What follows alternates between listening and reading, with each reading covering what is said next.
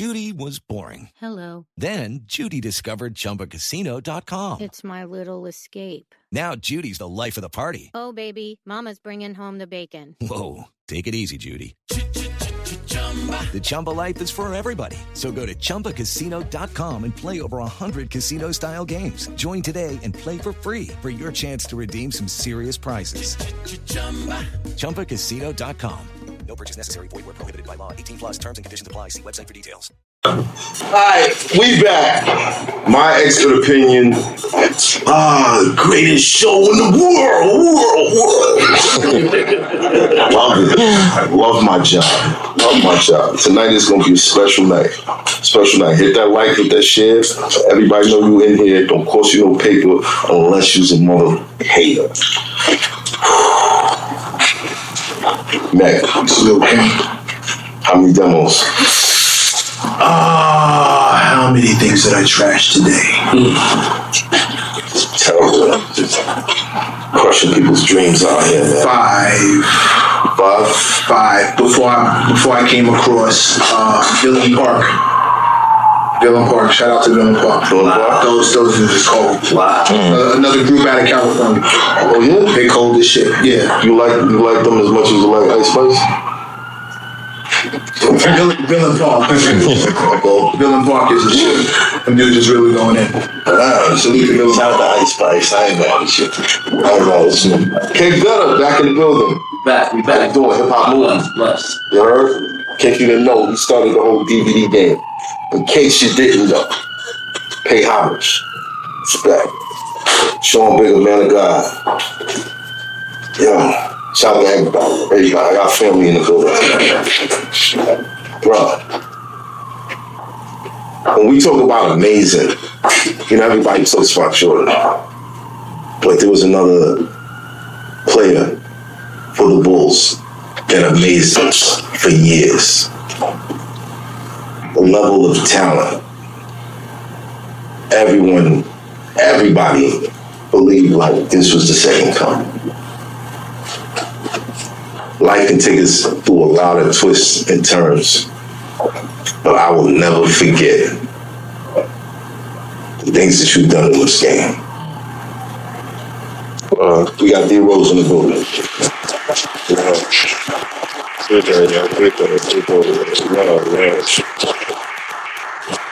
Derrick Rose! Appreciate it, man. How you doing, man? I'm good, man. I mean, I love y'all's show. That's why I wanted to get on. I appreciate you. Yeah, I watch every show. First athlete? Like Is it? First athlete to pull up? Nah. Oh no, yeah, Fox. No, we had Kid Chalk. First NBA player.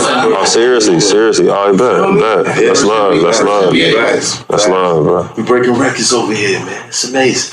It's amazing. I always look for interesting. Why do you dance with LeBron in their makeup? That's the first one. That's the first one. Yeah. Everybody want to know. I mean, being from Chi, bro, we just don't dance like that, bro. Like, seriously, though, we just don't dance. And I saw him in the back. But it wasn't just the dancing. It was the face he was giving him. I know that face. Look on his face. Like, yeah. This is goofy shit. It wasn't that, y'all, but yeah. We don't know. But when we spoke on the phone, they shout out OG1 for even connecting this whole thing. When you spoke on the phone, you said there was a lot of things that you had to get off your chest. Yeah. I feel like the timing is right. I'm 33 now. They say when you 33, the 3 threes together, the 2 threes together, that's when you manifest shit. Right. And I always lived in the unknown. Like, I didn't know what to expect. Like, some told me, the voice I've been listening to my whole life told me to come here. And I just came and just wanted to see how it goes. So, you know what I'm saying? Like, that's a good shout out to the boys. Nah, like, seriously though, bro. Like, ever since I was a kid, like, that's only how you make it, like, from the area that I grew up in, is really, like, like listening to yourself, like understanding yourself. And as a kid, I've always been the same way, laid back in the cut. My guys know me straight game banging. And I'm like, nah, I ain't doing that. Or I'll be with them, we shooting dice. They're about to go do some bullshit. I'm like, nah, I ain't on that. But I was close. I was this close to like on every, just send off missions. On every mission they going on, I'm about to go, someone tell me to stop. And I'll listen, I'll stay calm, I'll be patient. And so far the shit worked out for me. That's only how I made it through that shit. Was there any times where all your homies didn't make it back and you felt like it would have been different if you was there? Nah, because my guys that I grew up with, they was more like hoopers, but they was gang banging though. But the older guys that they were with, yeah, some of them didn't make it back. But yeah, they always made it back, but it's like, man, I'm fucking this, like, no bullshit. My nipple, like a nigga bit a nigga nipple off. It's like, you know what I'm saying? Like, what? Like, and you went over there for that? Nah, y'all tweaking, bro. Like, I'm on the court. Like, after you get that shit patched up, let me go take your money and this bread on the court, because that's how I really made my money. Like, you play for money? Man, I'm old school with it, bro. I used to go to different neighborhoods, bro, and that's how I really got my rep in Chicago. Like going to different neighborhoods, playing 5-on-5. 12, 13. Like, no matter how tall you was, like my guy take me west side, south side, east, and play for bread. And 1-on-1, 5-on-5, V, whatever it is, 21, I'm in there. And I just had to find a way. That ain't get dangerous? You running around Chicago, you know, people's money from. You know, it wasn't a crazy amount because I didn't, like, throughout my whole years in Chicago, I didn't play in the Pro-Am. Like, I never played in, what you call it, like, I play AAU, but I never played in, like, runs. Don't you know how you see online now? I never played in games like that. Never. I always trained. Then, like, of course, like right now, I'm working myself. This would be the rustiest, like my coach, like Tibbs, he'll see me, but he been with me for years. He know, like, I'm shaking off the rust because I don't run like that in the summer. I just train. Right. So, get on the court, I'm a little rusty, passes a little off, but every day I'm getting better, and I'm getting, and it's been my routine ever since I came in the league. How long did it take before you wasn't able to scam people anymore? Because you probably got in the court and they'd be like, "Oh, sure, man, whatever," and then you would jump over their whole body, and then they would be like, "Oh, I've been set up." Mm-hmm. Yeah, but I always had like skills though. I wasn't like jumping like that over niggas. You know what I'm saying? Like when I first started off, I was like the little nigga in the park. Always in the park. Even like the court, it'd be snowing, get a shovel, go up there, shovel one side of the court to the other side. Now I got a whole court. And the older guys, like, they really took basketball serious in my neighborhood. I went, the park that I grew up in was Murray Park. The shit got so crazy, they nicknamed it Murder Park. But they was like protecting me. I was the young guy, like I had those expectations ever since I was younger. Like 6th, 7th grade, when Chris Cross was around, pump it up. Was that Chris Cross? Jump. Yeah, what jump? Yeah, whatever it is. Yeah. I bet. But he said, going to my neighborhood, they'd be like, pump it up, I'm about to. You feel what I'm saying? That's why I used to have to say to like the older guy, warm it up. But he'd say, pump it up. You know what I'm saying? He was a crackhead. You feel me? So he's saying some shit. I'm about. He's like, when I see you, nigga, you better say I'm about to. I bet I'm gonna say it. Right. Whenever I saw him, I used to have to say it. So. All my guys, I get on the court, all my guys, because at that time, no little guys couldn't get on the court. So they'd be on the court cheering for me because, like, damn, you playing with the older guys. Like, damn, man, you scoring. So I'll be scoring. They'd be going crazy. So my mom right there, like, because the games used to be going on kind of late, right there chilling. She didn't know what the fuck was going on. Walk me home. Next day, I'm back up at the park. But that was kind of like my safe haven, even though a lot of the crazy shit was like going on in that park. Did your mom ever question you? Did your mom ever question you getting money out there like that? Nah, because at that time, a lot of people look at like you going to your mom's purse and just taking money out is like stealing. But me and my mom relationship was kind of different. Like as a kid, don't you know how like some people be like, man, when I was a kid, I didn't know I was fucked up, like because of like the way I was raised. You know what I mean? You just in it. I knew I was fucked up growing up. Like the house that I lived in, it was like 9 to 10 people in there, half of them on drugs. Used to have to spray around the bed for roaches, going to school, getting roach bites. Like, man, I ain't worried about no homework, bro. I just got bit by 6 roaches. Like, I'm not worried about no fucking homework, bro. You know what I'm saying? So, like, I knew the limit. With Lucky Land Slots, you can get lucky just about anywhere. Dearly beloved, we are gathered here today to... Has anyone seen the bride and groom? Sorry, we're here. We were getting lucky in the limo and we lost track of time. No, Lucky Land Casino, with cash prizes that add up quicker than a guest registry. In that case, I pronounce you lucky. Play for free at LuckyLandSlots.com. Daily bonuses are waiting. No purchase necessary. Void where prohibited by law. 18+. Terms and conditions apply. See website for details. Conditions that I was living in. And so with my mom, my brothers, I got 3 older brothers. The 2 of them was out the crib, and my brother that's near me, Greedy, he's 7 years older than me. So he used to be out, and my mom used to be at the table, like counting money. And I used to be there with her, you know what I'm saying? Like she used to get a check. She dropped out of school at 14, 15. That's when she had my oldest brother.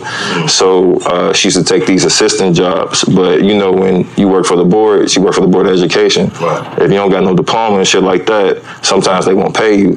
So we'll be at the table, she counting out the bread, and she got like $50 left because some of that 50 she holding on to it because some of that 50 she owed to her friends and them from loans and shit. You know what I'm saying? So I'm seeing it, and I'm like, man, how like something gotta change, right? You know what I'm saying? Like something gotta change. So I used to hustle, but like in like I would say like clean ways. Like never sold drugs in my life, but used to shoot dice, hella dice. At the time, it was a shoe company like giving me shoes. I go to the dice game, they'll see the shoes I got on. Hey, damn, because the guys I hung around with, they actually like went to school, had jobs and shit when I was in high school. So used to be around them. They're like, damn, they give me those mics. What you pay? Like, what you want from the mics? I'm like, man, give me 75 now. If you got it, and then give me the other 75 when you get it. Take the shoes off, trade shoes. I'm walking back home with some bread, get the shit to my mom. Or if I see a dice game going on, run home.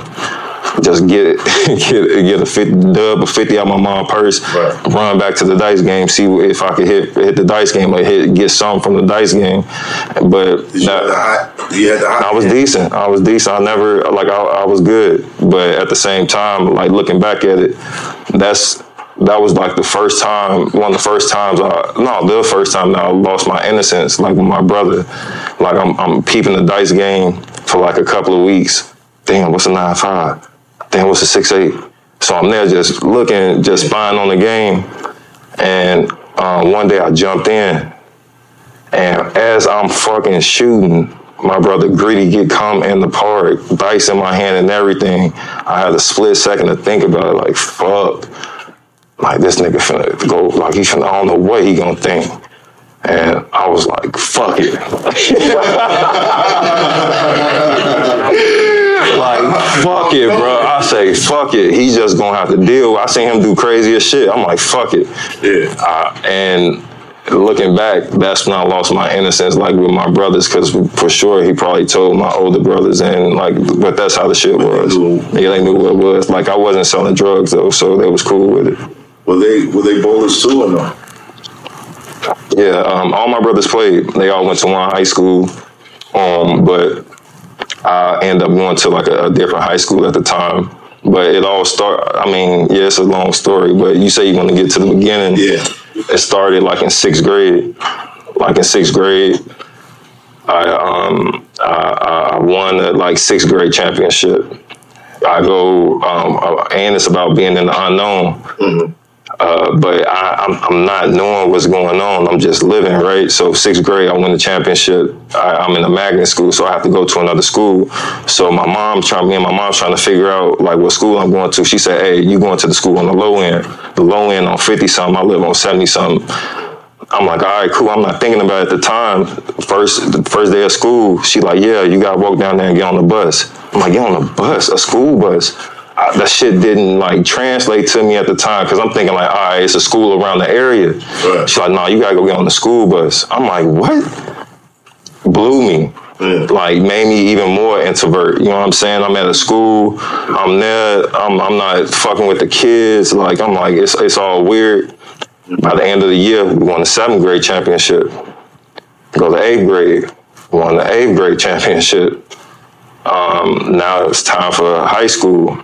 At the time, I'm with like my friends at this time. We playing AAU. I started AAU in 6th grade too. Right. So the guys that we with, one of them named Rand, one of my guys Rand, his dad was like real heavy into like just the rich basketball culture in Chicago, right. Where he used to go to like all the high school games and like see like Will Bynum play against Sean Dockery, like all these type of games that like legendary ass games, his pops at the game. So I got real cool with my guy Rand, and he like, man, I'm going to school like Simeon. At the time, Simeon wasn't like a big like basketball school like it is now, but he was like, man, I'm going to Simeon. He was like, if y'all like fucking with it, just come up there and just see how it is. I ended up going up there. It was a dirty ass school at the time. It wasn't a new school, but I'm like, fucking, I'm gonna end up going there. It's a dirty ass school, what you mean? I mean, it was like ran down. Oh. You know what I'm saying? Like you didn't have to wear uniform, but it was totally ran down. So, but it's a vocational school, so you were able to learn trades and shit while you're there. You know what I'm saying? So, we end up. I'm telling my guy Tim, like, man, I'm finna get ready and go to Simeon.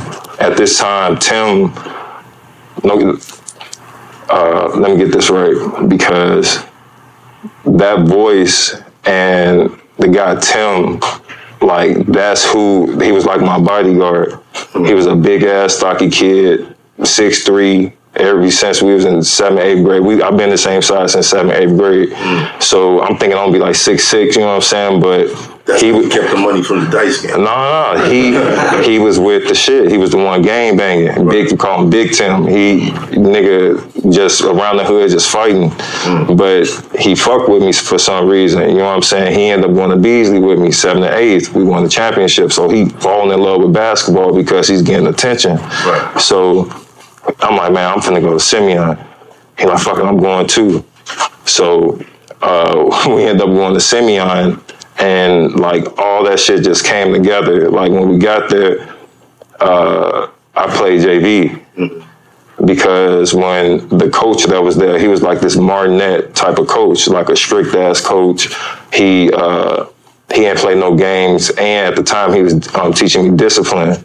Like you could have went anywhere and like started. I could have went anywhere and started as a freshman, but he was like, nah, you gonna learn to be a young man. So anything in the school, if you got back to Henry, you know you getting your ass whooped or something. You know what I'm saying? He was one of them type of guys. But a lot of people were like, man, what he doing that? Some of us needed that. Yeah. For sure. You really give an ass whooping? Not listen. Yes. But wow. Yes, like some of us needed that. You know what I'm saying? Like you got city kids coming up here, yeah, you gotta be able to fucking think, critically think. What are you doing? So he one of them brother man. You know what I'm saying? One of them type of guys. You know what I'm saying? What you doing, brother man? This and that. Like, but at the same time, he teaching us, grooming us to become young men. I get on the JV, and we win the championship in JV. So from 6th to my freshman year, we won back to back. So we won JV championship. And we don't know what we got at the time because we like, man, we love playing with each other, but this can be like something like big. This can be like something huge, you know what I mean? And at the time, yeah. But at the time, we didn't know how like the legacy, the rich history of Simeon is. Have you ever heard of Benji Wilson? Benji Wilson. Have anybody heard of Benji Wilson in here? Yeah. He was a player that got killed in my school at the time. He was the #1 player in the nation. Wow. He went to Nike camp, ended up coming back, gang banging, probably gang banging, allegedly, and end up like getting shot while he was number one and end up getting killed. My freshman year, they gave us a book at freshman orientation. Hey, this is the Benji book. I ain't even read the book at the time. One of them niggas, you want to have something from a nigga, put it in the book. Right. I was one of them. You know what I'm saying? Like, I overlooked it. Like, man, this shit, but I'm in it. The best player at Simeon wore number 25 because of Benji. He wore number 25. So I got the number on, I'm representing him, but I ain't get the totality of the story. Right. So we win freshman year, and we on top of everything. Then we end up losing my sophomore year, and we won junior and senior. And that was pretty much like my shit at Simeon. But being there, it was a lot for me to be there and like understand like the system and playing AAU ball. Like in AAU ball, my brother coached the team, so he used to just let me play. But when I got back to school, I had to play in the system. I didn't become a point guard till my junior year. I was the 3 all the way until my junior year. So it's like, all right, you're going to be the point guard. I'm like, oh, shit, you give me the ball. Now I'm finna get loose. It was like one of them type of things. Was the coach the first father figure? No, I had a few. I had a few. My AAU coach. I had my guy, Dre. Dre was the dude that really like took care of me in Shaw. Like I met him probably my 7th or 8th grade year, and he used to always be at Simeon because his nephew went there. But Dre was like real tough in the street, like heavy in the streets. So he was super low key, and I used to ask my bro, "Why you so low key? Why you so low key?" And like he didn't tell me until like a few years after. Like he used to drive me from Simeon, that's on 80 something. He used to drive me to 180th, drive me back to 66, then drive back home to 180 every day after practice to like work on my game, teaching me once again discipline. Hey, you gotta work on your game. Hey, I see something in you, but I'm like, bro, why you so low key? Like you don't got, you know what I'm saying? Like you don't got no chains on. Like your family well taken care of. Until he told me the story one day. Like man, I mean he won't mind me telling the story. So we in the car one day, and he's telling me how one of his friends came back from college and shit. So they on some straight bullshit in the car. They got this dude, like this stick up dude in the back. You know, they on some bullshit. He tell him to pull in the alley. Hey, pull in this alley. End up shooting his best friend in the head after, like, he was just at school. End up killing his best friend. End up shooting Dre in the neck and in the chest. He had to play dead to get out the situation. He telling me this. I'm like, man, what? Like, was he robbing him? Nah. It was supposed to be some other shit. They sending them on somebody else. The shit turned, and he tried to get them. Yeah. So he telling me that, and it just like hit me like, all right, I'm taking notes. All right, don't be flashy. Don't. Like, I can't, like, mind my bit. Like, while he telling me these stories, I'm like, all right, check. Because I'm still living in the hood. Right. I'm still being around. I'm still, even though I ain't hooping on the court no more, I'm still in the same area. So all that shit, like hit me kind of different. And that's when we really, like, got our bond. But if it wasn't for Dre, it was spotlight. Yeah. Like, people know your name. You've been going around hoods, bringing home all these championships. Like, how low key can you stay? I mean, it was kind of low key. I was low key in a way because I wasn't. By the time I got to high school, I told my mom, like, man, this neighborhood like too crazy. So the guy Randall, who I'm talking about, used to be at his crib in the summertime. He used to pick me up from school every day, like drive me to school, drive all the way from the low end, pick me up, go to school. That's a long ass distance, but he was kind of like well off. And the area that he lived in was where Obama built his crib in Chicago. Like in Chicago, Obama was living in like a regular ass neighborhood, and they just built a crib or got a crib in a regular neighborhood. And my guy lived close to that neighborhood, so it was kind of like semi-safe. You know what I'm saying? So I used to be over there because I couldn't move around in Inglewood like that. So I'm like, Mom, I'm going to a random crib. I'm sleeping on the floor at his house, right? I'm like, man, I just don't want to like be over here and get caught up into some bullshit. Yeah. Right. So you took precautions. Yeah, for sure. What hood was that? The one that it was the low end. That's like 50 some, like 50s and 60s. I mean, like 50s and 40s, like something like that. Where did you live? I lived in Inglewood. Yeah. That's like west, like West Inglewood. Yeah, that's like south. South. Yeah. Is it a number street too, or? Yeah, it's like, I mean, people know what I'm talking. Yeah, it's like, it's. Now, I've been out there. I was like years ago, man. My man Fluky, he got a situation with some dudes out here, Coptic. Shout out to Coptic.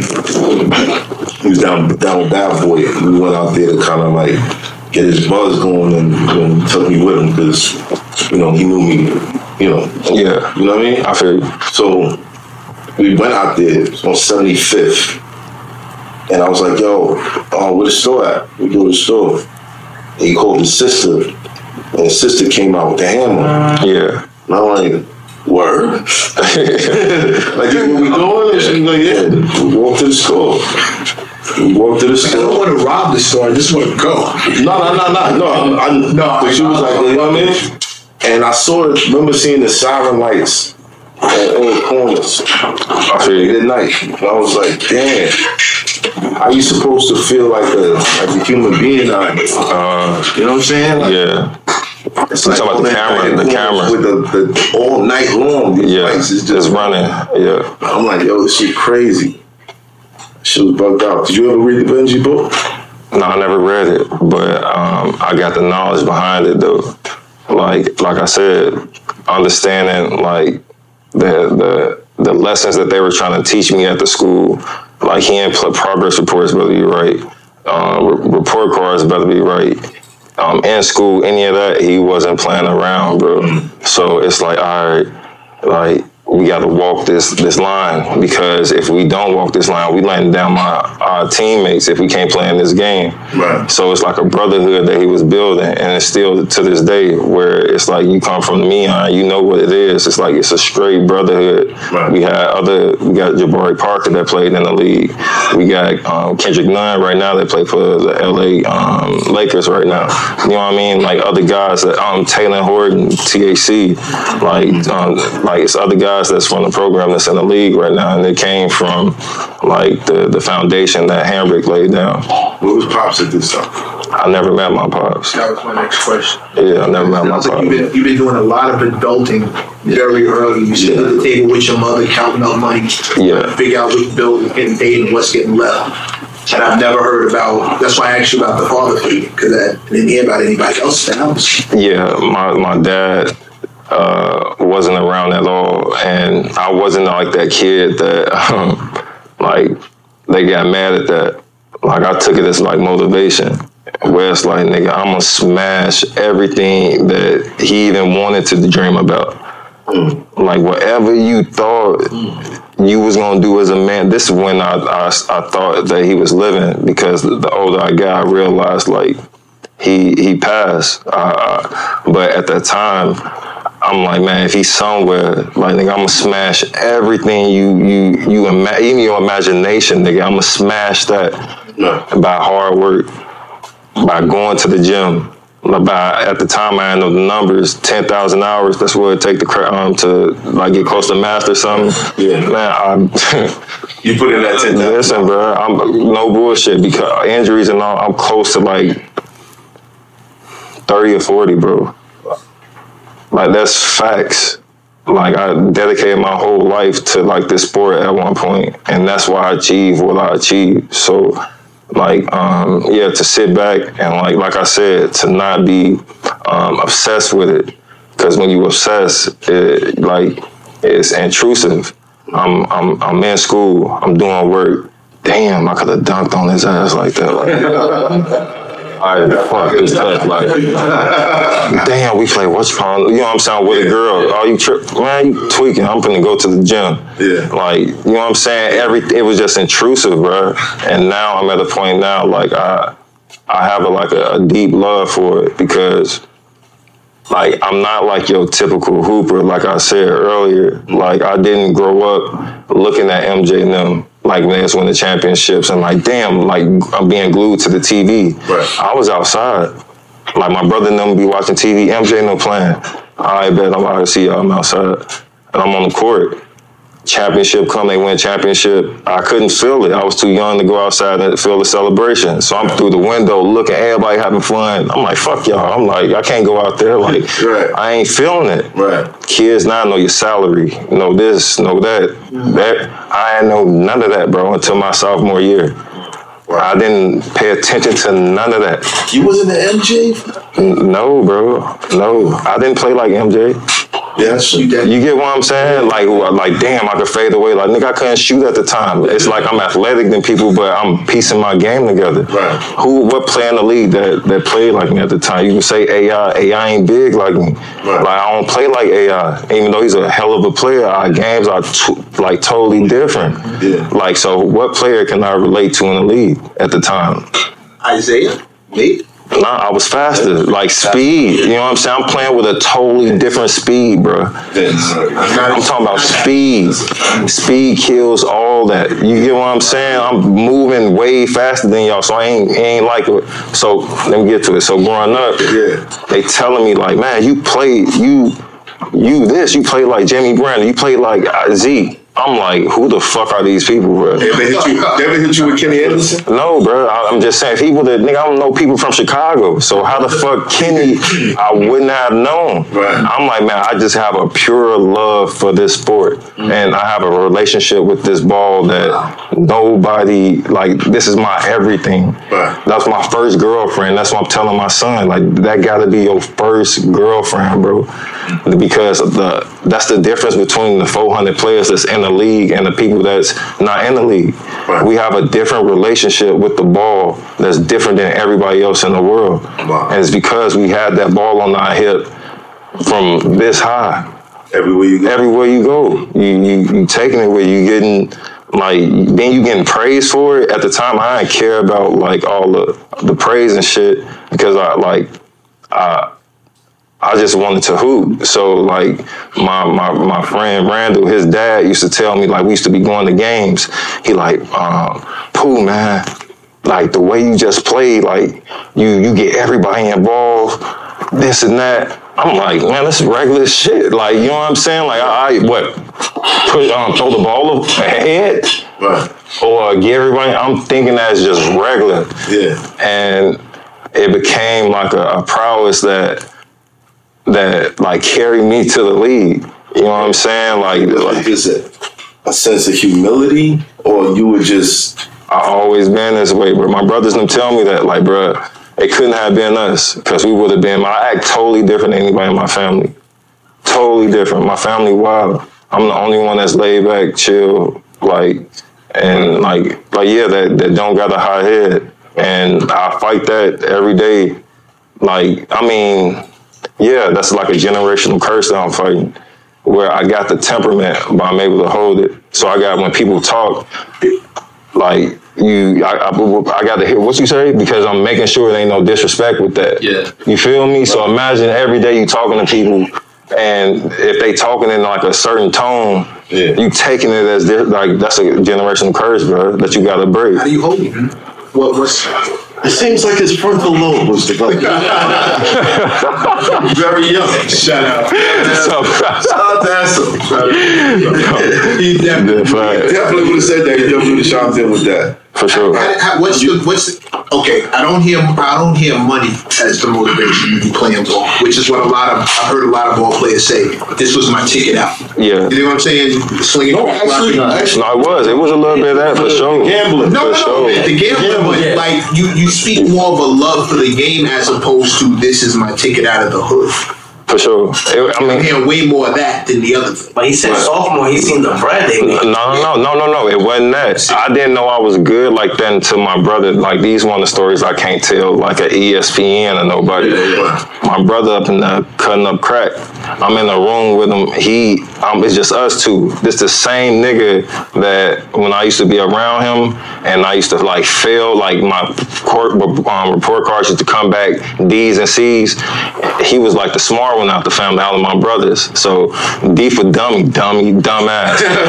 Get your dumb ass in school. You know what I'm saying? Like with the forgetting the books, dummy. Like so he one of them irritating ass brothers. You know what I'm saying? Like I'm hearing them and I'm like, bruh, all right, like so it was one day he in there drunk and he cutting up like some crack and he was being, I could tell he was being honest. He gave me a compliment, bruh.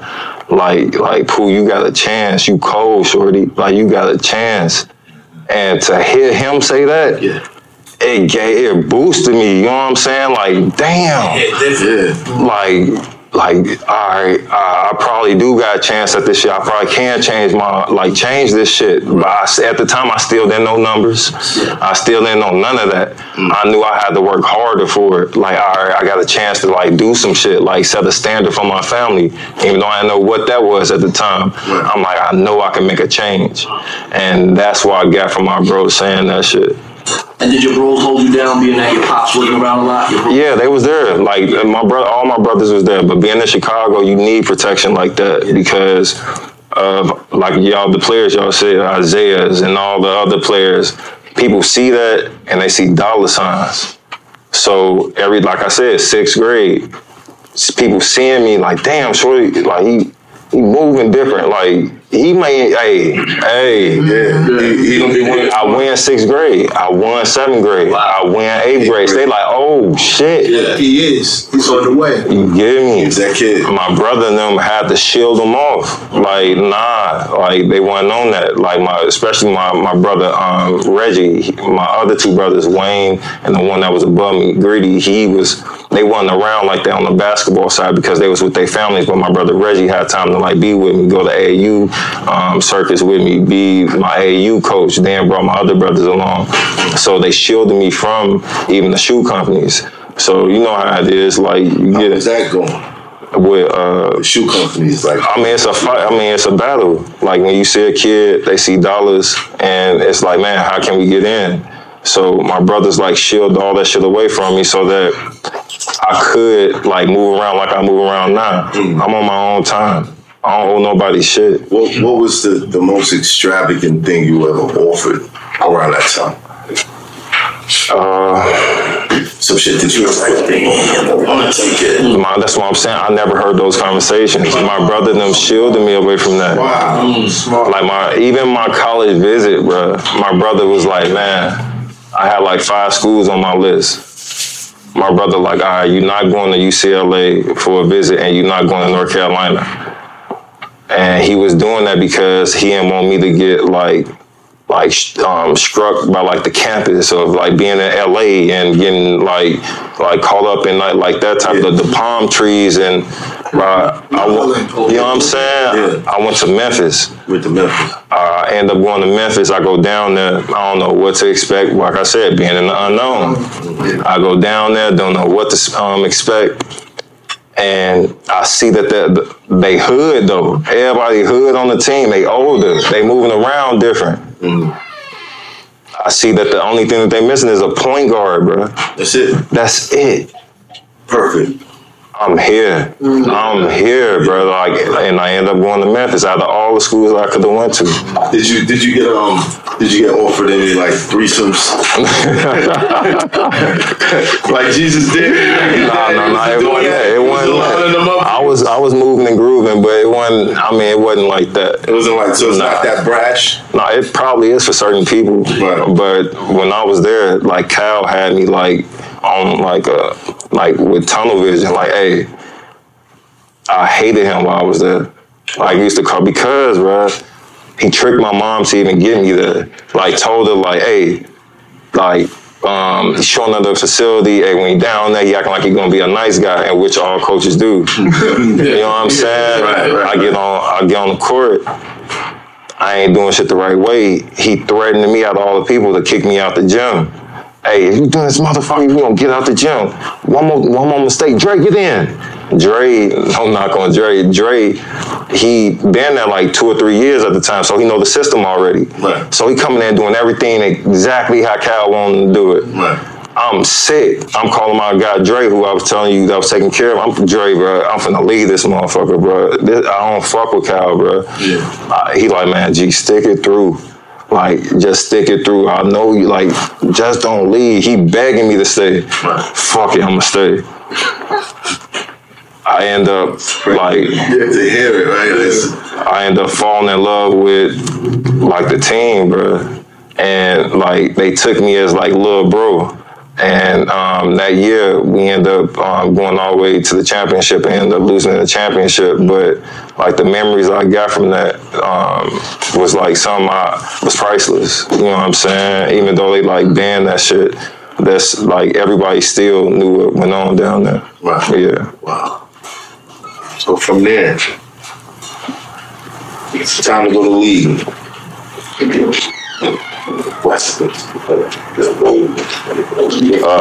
Phone calls, like, it was kind of different. People changing around you. People, like, you sensing the vibe, like, everybody see it. When you projected to go number 1. No, at that time, Mike Bees was, like, going crazy, too. He was, like, National Player of the Year, going crazy. And I remember being out here. And before the draft, like I knew I was out. Like, man, I'm gone. After the tournament that I had, I'm like, man, I'm gone. But the shit was different then. I had to play to actually get to where I was at. Like, now you don't need a crazy college run to get, like, to a top spot. No. Like, they go off potential. Hey, I'm gonna pick you. You look like you number 1. No knocking that, but I had to play for that number 1 spot. Right. I'm out here, the Bulls, I'm at dinner. It's the night before the draft. The Bulls call, like, my brother. They gonna deny this, but they call my brother. And some shit come up with, like, his background. Like, your brother was arrested, this and that, blah, blah, blah. You get caught with this. Like, what's going on? I'm sick because I'm like, nigga, y'all drafting me. Y'all ain't drafting my brother, bro. Like, we thinking about going with Mike Bees. I'm like, all right, go with him then. I get up from the table. I'm sick, bro. I have to walk out. I'm fucking, like, crying and shit because I wanted to go number 1. Like, and, like, my brother, he come out, he frustrated because, like, he like, man, this shit happened in the past. Like, it's nothing I could do with it. What were they pulling up? Like, his drug arrest. You know what I'm saying? Seeing his charges and shit. And he saw that I was hurt and how bad I wanted to go number 1. So we out there going through it, bro. But at the end, I was like, man, fuck it. If they don't pick us, we're going to go to Miami and we're going to do the same thing. And that night, they end up still, like, riding with me. Why would that even be a factor? Do they think your brother's going to sell drugs to the team? Listen, bro. I mean, it's a big decision. Yeah, yeah. You're about to get millions. Yeah. So we might be funding Nino Brown. We gotta make sure this isn't happening. Places to break happen. So, yeah, bro. Copy breaks. For sure. I'm about to go play Denver. You know what I mean? Sure. No, that's real. People selling drugs aren't doing it because it's like the ambition. Please understand that. Most people who've never seen or been around drug dealers don't understand that. That's why I'm saying it, man. Please understand. His brother wasn't running out there like, oh, I can't wait to sell drugs this morning. Like, nah. that wasn't there. Nah. Chill out. But my brothers did protect me though. Like, for instance, like, so you still a virgin this whole, like? Nah. We talking about what's happening? We talking about what? You had a girlfriend? Yeah, I had girls. I don't want to bring them up like that. Yeah. I want to know if that Jesus Shuttlesworth shit. No, it's real. It's real. With certain cases, yeah, it's definitely real. So but it wasn't with that. Some chicks, like, they just No, that's all on campus. Yeah, it go down. It go down on campus for sure. Look at. Yeah, bro. Let me just tell you. Look, nobody talks about this on ESPN. I don't know why. We was #1 in Memphis, bro, for almost the whole year. So like you put it together, #1 in the nation, bro, in the nation in Memphis. So it's like we moving around different. We with Yo Gotti. We with. You know what I'm saying? When Yo Gotti was making cocaine music. Yeah. You know what I'm saying? Right. Like, it was like, we with the guy, you know what I'm saying? We was moving around the city different. But let me get back to my brother. Mm-hmm. So, one day my brother, I'm walking to the park. I don't got no shoes. I live like 2 blocks away from the park. I don't got no shoes on. I'm walking up there just to see who got the park. Like, man, who up here?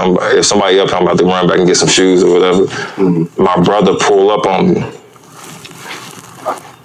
Like, he on the other side of the street, wrong side of the street. He pull up on me. What the fuck Greedy at?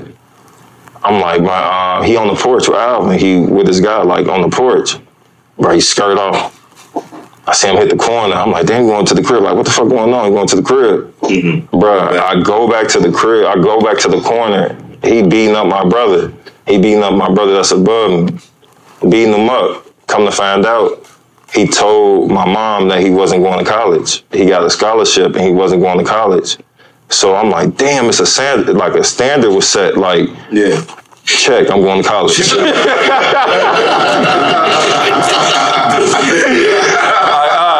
That's all. I do not want to go through that. I'm going to college, bro. But this is the privilege of being the youngest, because you get to see everybody else's mistakes and be like, oh yeah, can't do that. Yeah, can't do that. All right, cool. For sure. So it was like an easy run, or with no. Did you ever have a big conflict with your brothers? No, I never had that. I mean, I was, bro. You asked my brother and them. I was good. I never had no fights. I had to fight with my brother one time. Greedy, he slammed me on my neck, and that was it. I gotta fight him again, but I was kind of like out the way. Yeah, I was like out the way, bro. I'm seriously out the way, doing my own thing, and like even with my mom, I kind of had like a conflict with my mom because after my sophomore year, we get to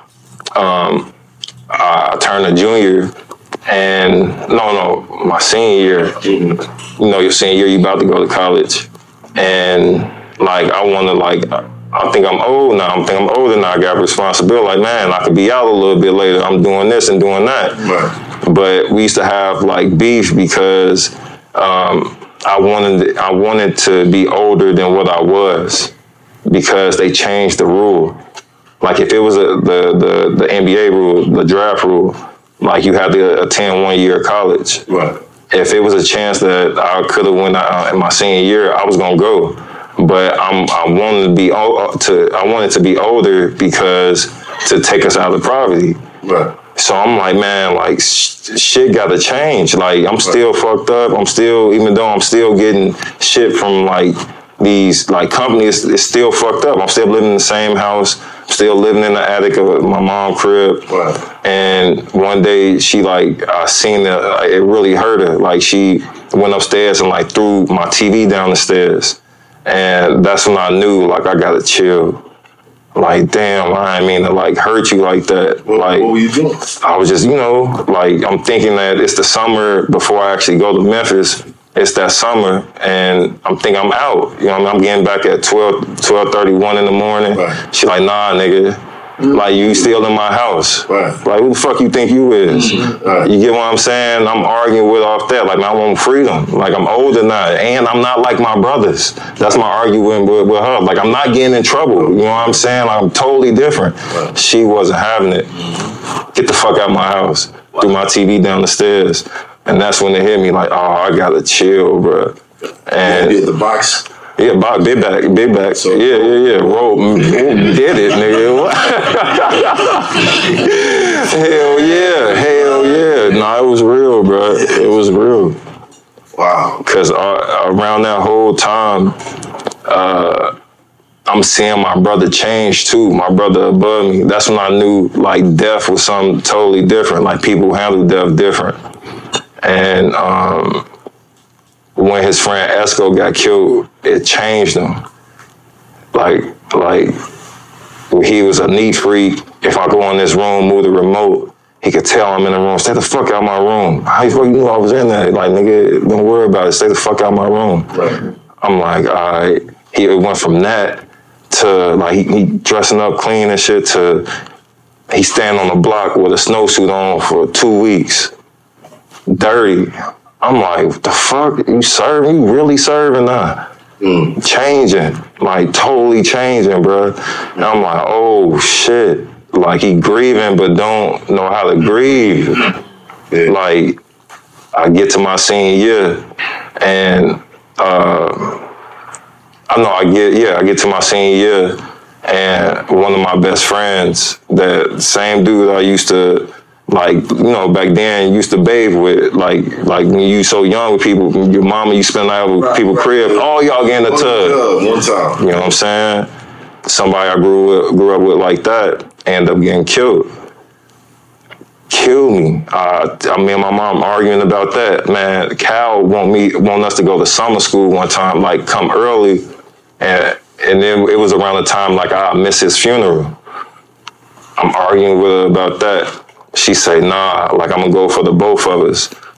So I'm on campus, like it's killing me, bro. That I missed it. Yeah. You know what I'm saying? Like, damn, I missed that fine funeral, bro. Like, so I had to use that shit as like motivation for the whole year to like get me through. Right. Like, you know what I mean? Like, fuck it, I'm doing it for him. And that shit like gave me the boost that I need to actually like have the year that I needed. But I used that energy totally different than how my brother used it. And that was the difference. And that's the difference I wanted to make. Right. Like, I ain't gonna let this shit change me while I'm down here to like fuck off my dream. And like like going to a shell and like not work or be isolated from the team.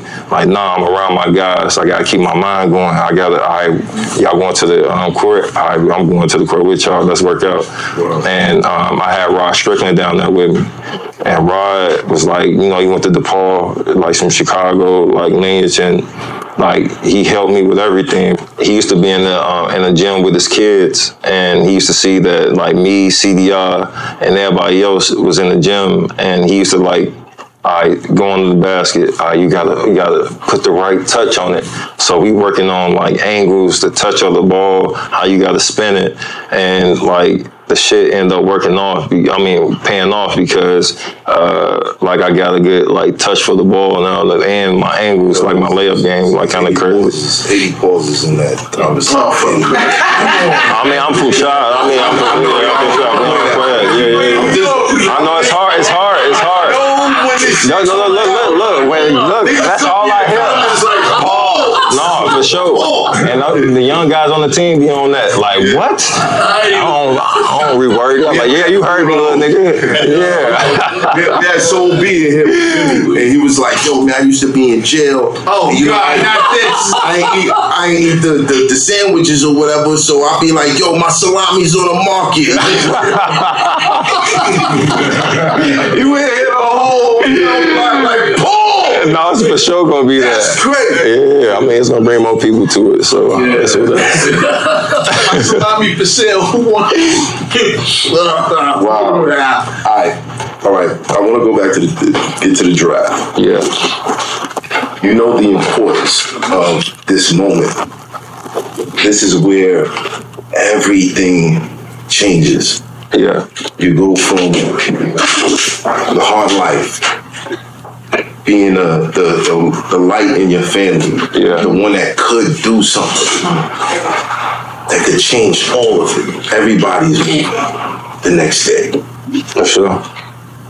What are you feeling at that moment? Especially with, the phone call, with the conversation about your brother's record and all this stuff. What are you feeling in that moment?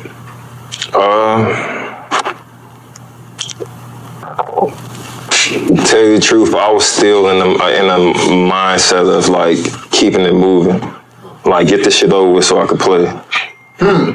That's what I was on. Wow. Yeah, because I told you it wasn't like I'm there and I'm saying like like saying crazy shit on the mic. I'm like, man, get this. I don't want to be here like that. All right, David Stern, how you doing? Take the picture. All right, when can we play it? Because I'm trying to like get to it, you know what I mean? And my agent, BJ Armstrong, he played with MJ. So he used to tell me like, man, all like MJ little like tips and shit, you know what I'm saying? Not only him, but Kobe. Like some of those. Nah, just like his mentality. Yeah. Like intimidation. Intimidation. Yeah, that's not a factor in the league no more like that. Yeah. Where like me not talking to players on the court, it puts some in the air where it's like, man, what the fuck is he thinking? Right. Then I'm playing extremely hard. And I'm not saying nothing, but that's just the way I always played growing up, being in shot, being in gyms. Tell you a story, one other story. I'm in the gym one time. Y'all ever heard of Sharon Collins? He played for Kansas. He like a year older than me. But at this time, I'm in the gym. I'm with Randall and his dad and his little brother Langston. And I'm eating nachos. I'm watching Sharon play varsity as a freshman. So I'm in 8th grade. I'm watching him play as a freshman. I'm like, everybody in the gym, it's a packed gym. And he's killing. And R.I.P. Snake, it's a dude at the time, I didn't know him at all. He stands up and turns around to me as I'm eating. I'm a kid, bro. I'm in 8th grade. You can't fuck with that.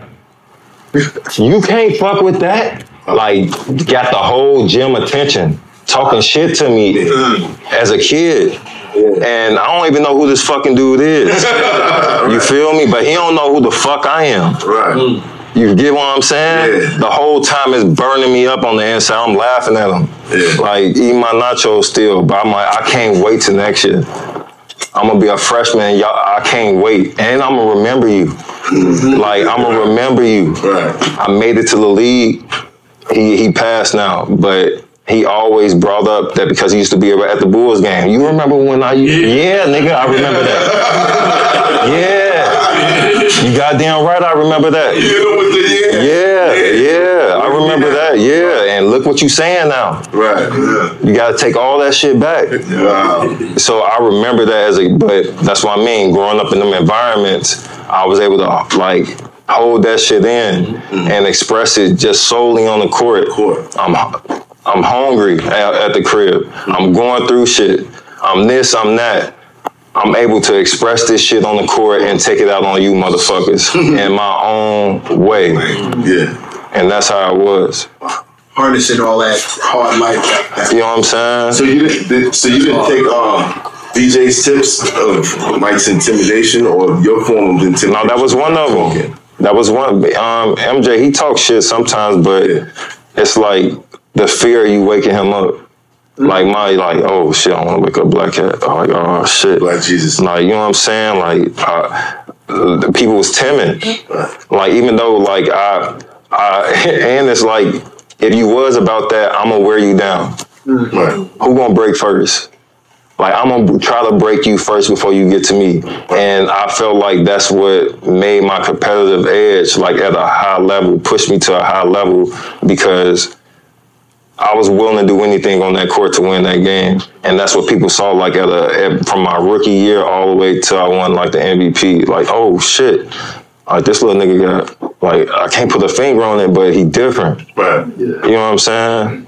And that's what it was. What was that changing moment like? What was that changing moment when you make it to the NBA? Where's mama going? Where's your brothers? Where's all that? What's happening there? Everybody was good. I made it. First thing, bought my mom a crib. First thing, bought my mom a crib, got myself a ring. Yeah, we got to cut. No, love. That's real. That's why you do it. Mama crib. First thing, bro. Her crib. Got my brother and them, like, situated. and like got myself like I got like a range or something like that, and I got my teeth done. So it was like, you know how it is when you're a kid. You like looking in the mirror, you like, man, fuck this shit. Like all my pictures, I'm smiling like this, nigga. Like smiling, not showing my teeth. That's something I was in, like insecurities about ever since I was younger. So I got myself situated. And and it was back to keeping it moving. Cause I'm with BJ, he telling me, hey, like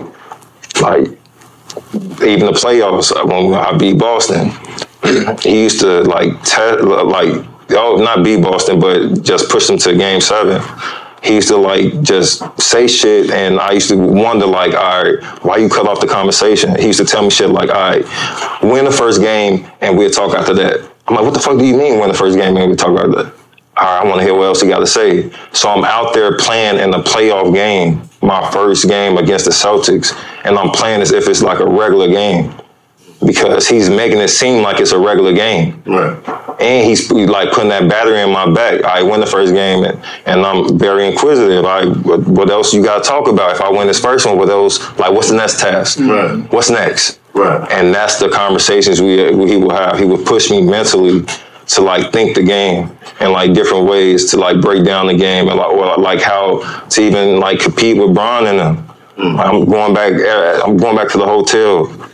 Hey, you see what they was doing? Like, we coming up with whole schemes before I even go to Tibbs and he telling us the scheme. But in my head, man, we breaking down every game, seeing like how can we manipulate the game and like in a different way. Right. So it was great having them this whole ride. So it's just it's a lot of focus. The motivation is what's getting me. One moment you were motivated by poverty in the house, hard times in the house, your brothers, everybody going through it. You're not in that situation anymore. Yeah. You went number one. Mama got the crib. All the brothers are situated. You got the car you wanted, getting your teeth together. Yeah. What's more, but you still find ways to harness all this other energy that comes from everywhere. It seems like now he's in your ear, and you're using that for motivation. Yeah, but it was everything. It was it was really like Kobe, and I'm not saying this because I ain't trying to get any shine off my brother just for saying his name. And you know what I'm saying? I signed with BJ and them and Arn Tellum at the time because that was Kobe's first agent. So I signed with him. I'm asking him everything about Kobe. This and that, what's going on, how he used to like do this and do that. What were the things that you learned that nobody knew? I mean, he worked on every summer he worked on 1 or 2 moves to implement into the year. Like kids, they work on, well, I'm not saying everybody, but you can't work on 10 moves and try to and implement that and you'll look fucking crazy. Right. So you work on 1 or 2 things, which is gonna take almost the whole summer, footwork, reverse pivot, with me shooting. And like when I realized that, I'm like, all right, I want to see if he seen that I've been working on my shooting. He noticed it. Like, damn, you've been working on your shooting. Like, I'm like, oh shit, Cole noticed that.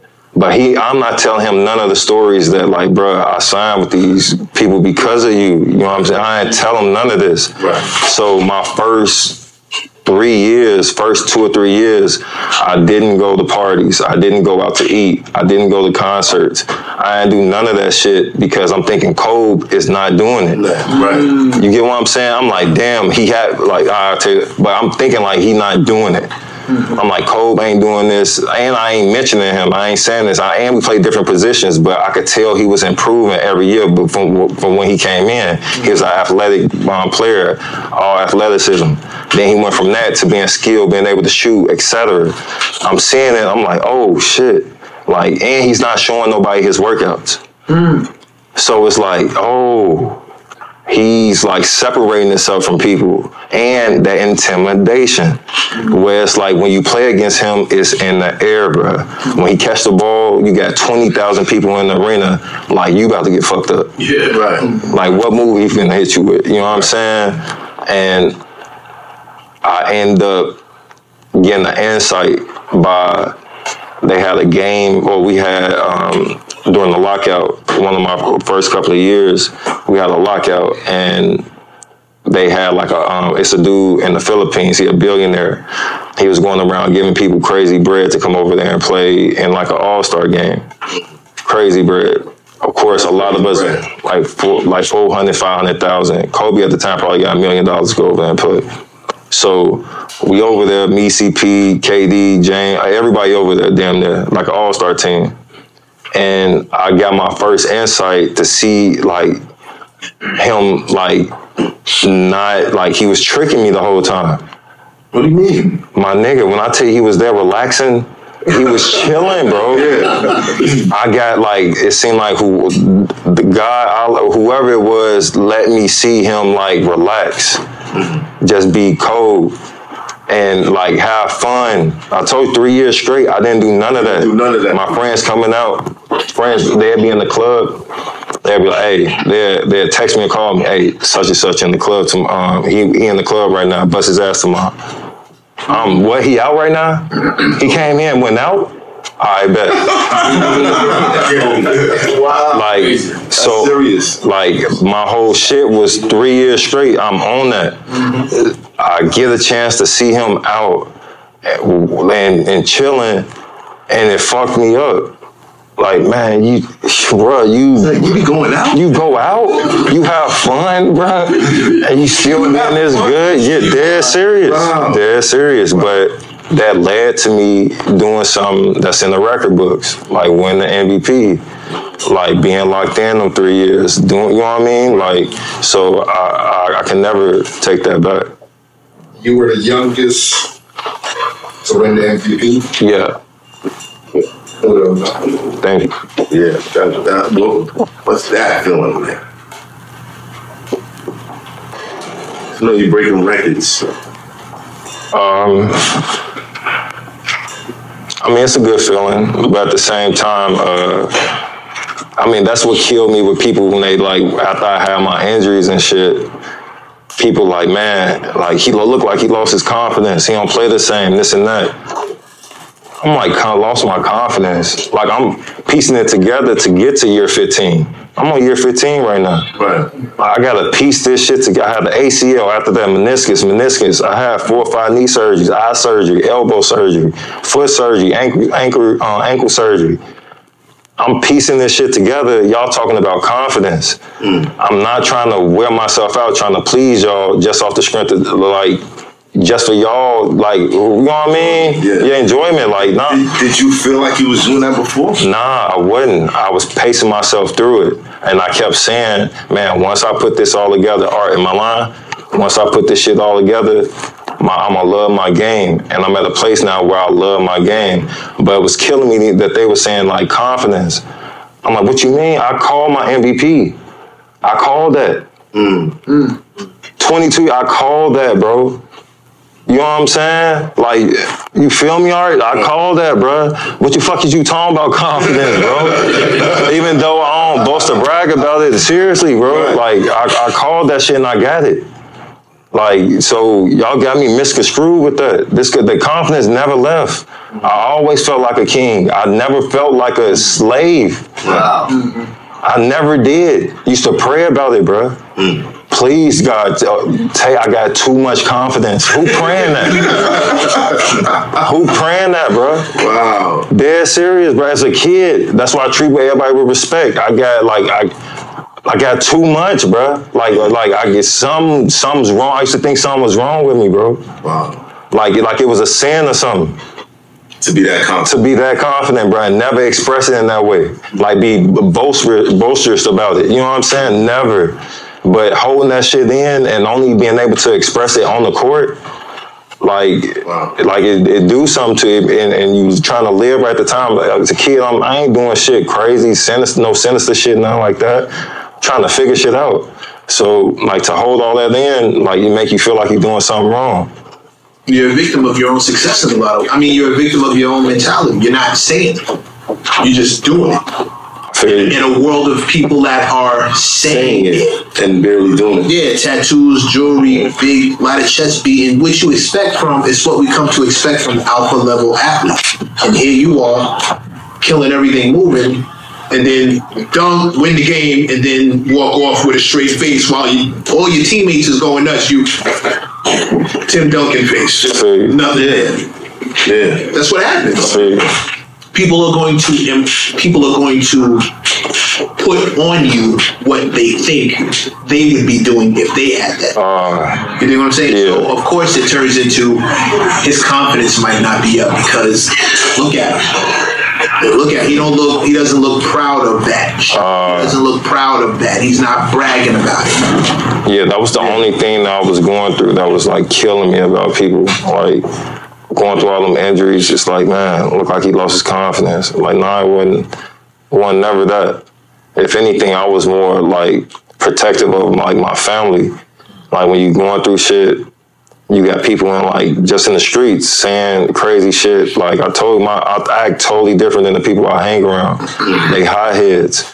So they want to fight this and that. I'm calming them down. Right. They come back to me and they seeing my vibration, feeling my vibration like, nah. Like, don't be on nah, we ain't on that. Like, we gonna make them pay for that. Right. And that's being here 15 years after that. You know what I'm saying? Where it's like and this why I tell my son, bro, like, this shit is a hustle. Like, I never define myself by my hustle just off the strength of people can try to attach you to that and attack that. Right. They don't know who Pooh is. But you know who D Rose. This a character, my nigga. Right. You get what I'm saying? Like you attacking something I put $30,000-$40,000 hours in, right. Which at the same time, in a crazy way, which is probably motivating you in some way, because you never did it in your life with anything that you did. Right. So you talking shit about my hustle, bro? Like, which is a game. This shit. I look at basketball. This shit is a game. You know what I mean? Like, I never look at this shit as like it defined me. Like nah, bro. This is everything. I got a question. Name one gladiator. Or name 5 gladiators. Can somebody name one or 5? Gladiator? Yeah. Russell Crowe. Nah, seriously though. Russell Crowe. You probably can't. And the reason I say that is because it's all entertainment. 100 years from now, they gonna look at us as fucking gladiators.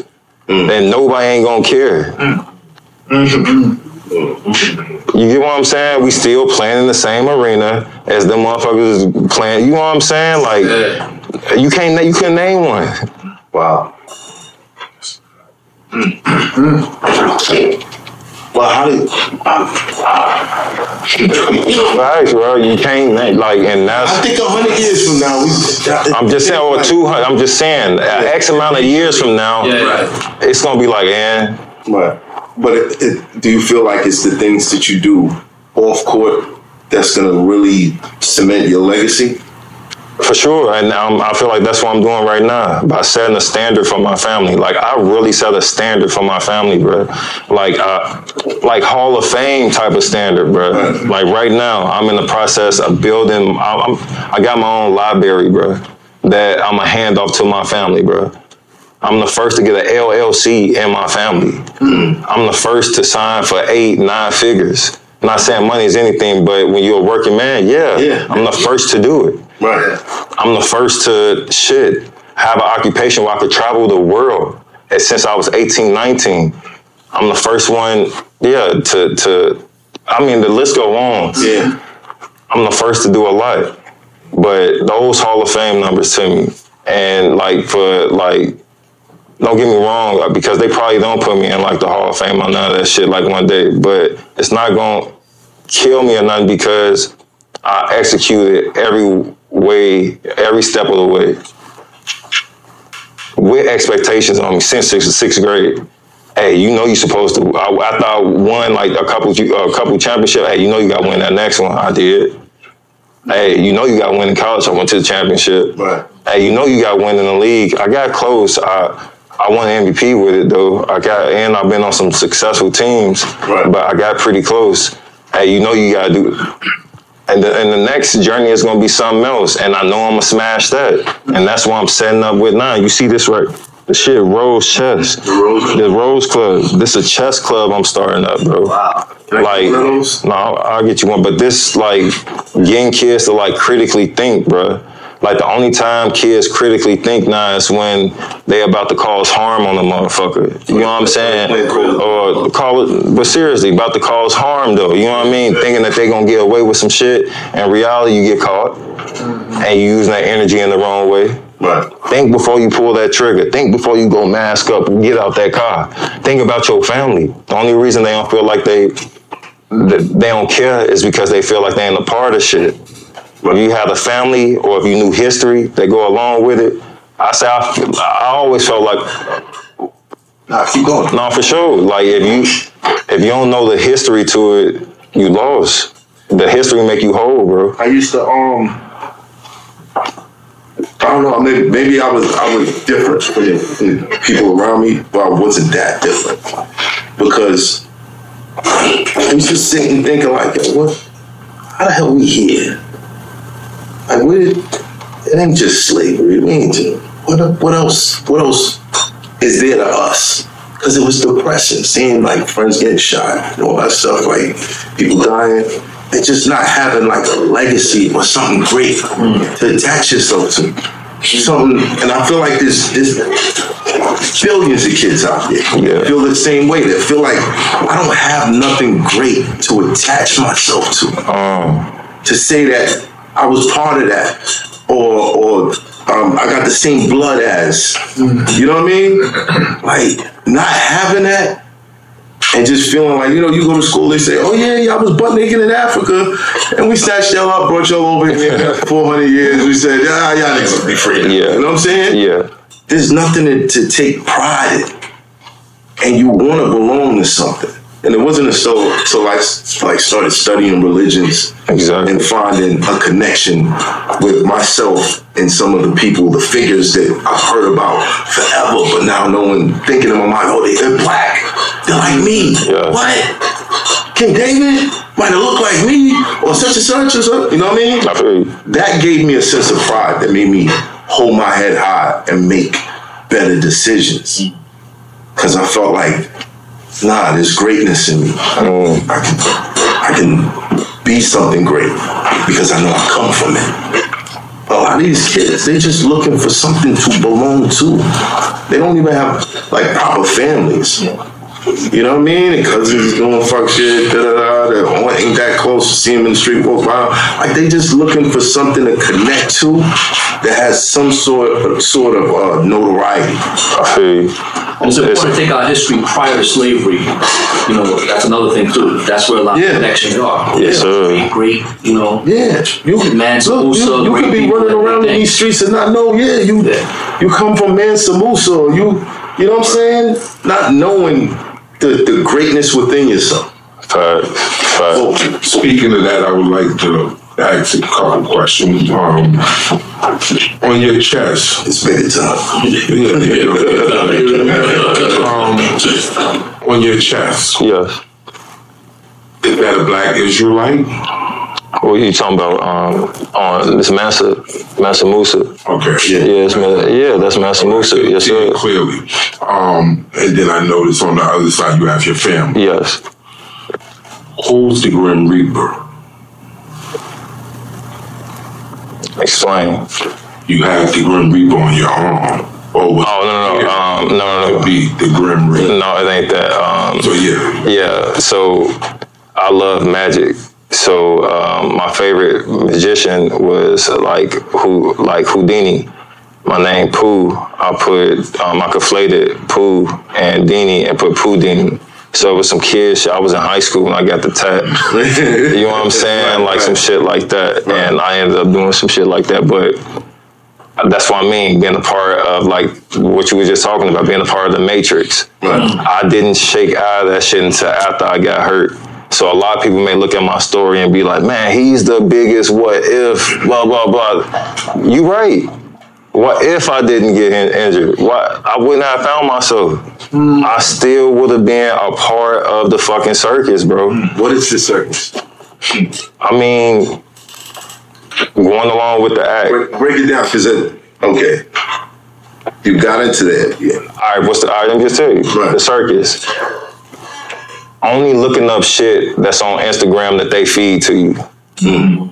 That's the circus. Mm-hmm. Where it's like, oh, Black history, you learn something about Black history, and it's like, oh, I'm about to look this up now. That's the Matrix. Instead of you going and looking up, like, all right, if I'm into cameras, I want to know who made Sony, and I want to know who how did he make his money, and who was his family, and what school did he go to, right. And what was his interest in making camera, what triggered him to make that camera, right. Instead of you seeing it online, like, oh, a Black man made the camera, or something made the camera, this and that. Right. I want to know the interest, and I didn't understand that till after I got hurt.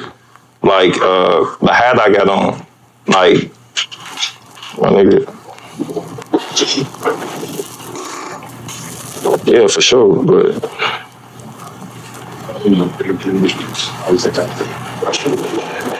This is my Liberty Bell, bro. You feel me? This is I'm free, bro. Like, I'm trying to get as much liberation as possible. You know what I'm saying? So that's why I wear the hat. Motherfuckers want to know why I wear the hat. I wear the hat because I'm trying to break free. I'm trying to get free. I'm trying to get as much knowledge as possible. I'm done with information and education because it can be weaponized. Information, education, how can it be weaponized?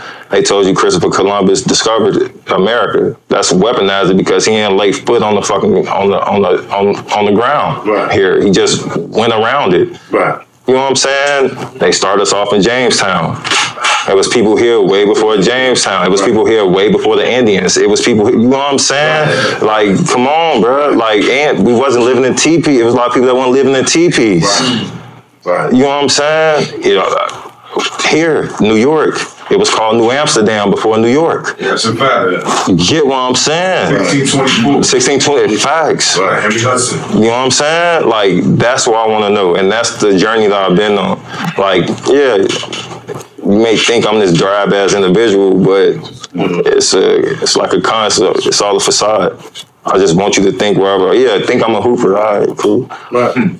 But I mean, there's nothing wrong with being. Yeah, I mean, I totally get that. But at the same time, I see how they just use that as the only thing to, like, certain, like, avenues to get you out the hood. Mm-hmm. Right. Like, I went to a vocational school. I learned how to weld. I seen my guys was in machine shop. I seen my other guys in mechanics. I'm looking at it. I didn't know there was a vocational school when I went there. Like I said, being in the unknown. Right. Like, I learned how to weld. I'm like, man, at the time I'm bullshitting, but I wish I would have kept those skills.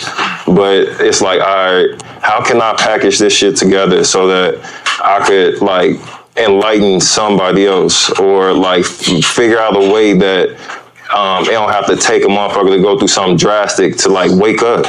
Like, it took, I told, blew out my knee. Like, I woke up like, oh shit. Right.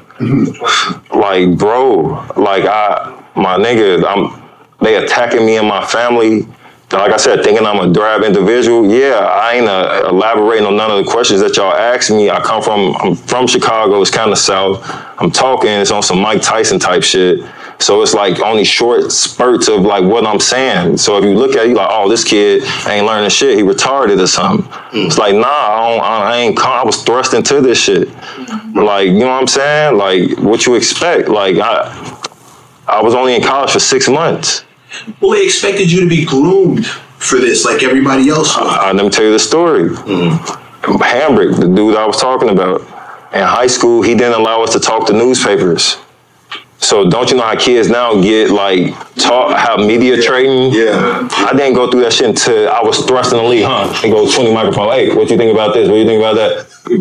It's like, whoa. The fuck is going on? Right. So I'm scared. I'm nervous. They seeing I'm timid. I'm in a racist ass place like Chicago. It's very segregated. Motherfuckers ain't saying that, but I'm feeling the tension. These white men thinking that they got one. You know what I'm saying? Yeah. I'm scared. It's like, and they see me. You know what I'm saying? Until I got hurt, that's when I realized, like, not only that, but going through my rape case. Like I've been through the rape case. I'm in the office with him, and What rewind a little bit, because it what were the exact details to that? The rape case? What? So I'm getting what you call the shit, the deposition, all that shit. I'm in there with an ego. They talking to me. I'm nervous as shit. I fumble on some consent shit. We got a story with that now. Mm-hmm. All right, bet that's what you think, but when you hear the story, it's gonna be something totally different. That's what I'm thinking. Mm-hmm. You hear the shit's gonna be totally different. My agent like, hey, like, it's options to this shit. You either fight this shit or motherfuckers like try to settle and all. I ain't know. I'm like, nah, I ain't selling. I'll fight it. Right. Thinking like later on down the line, all right, bet.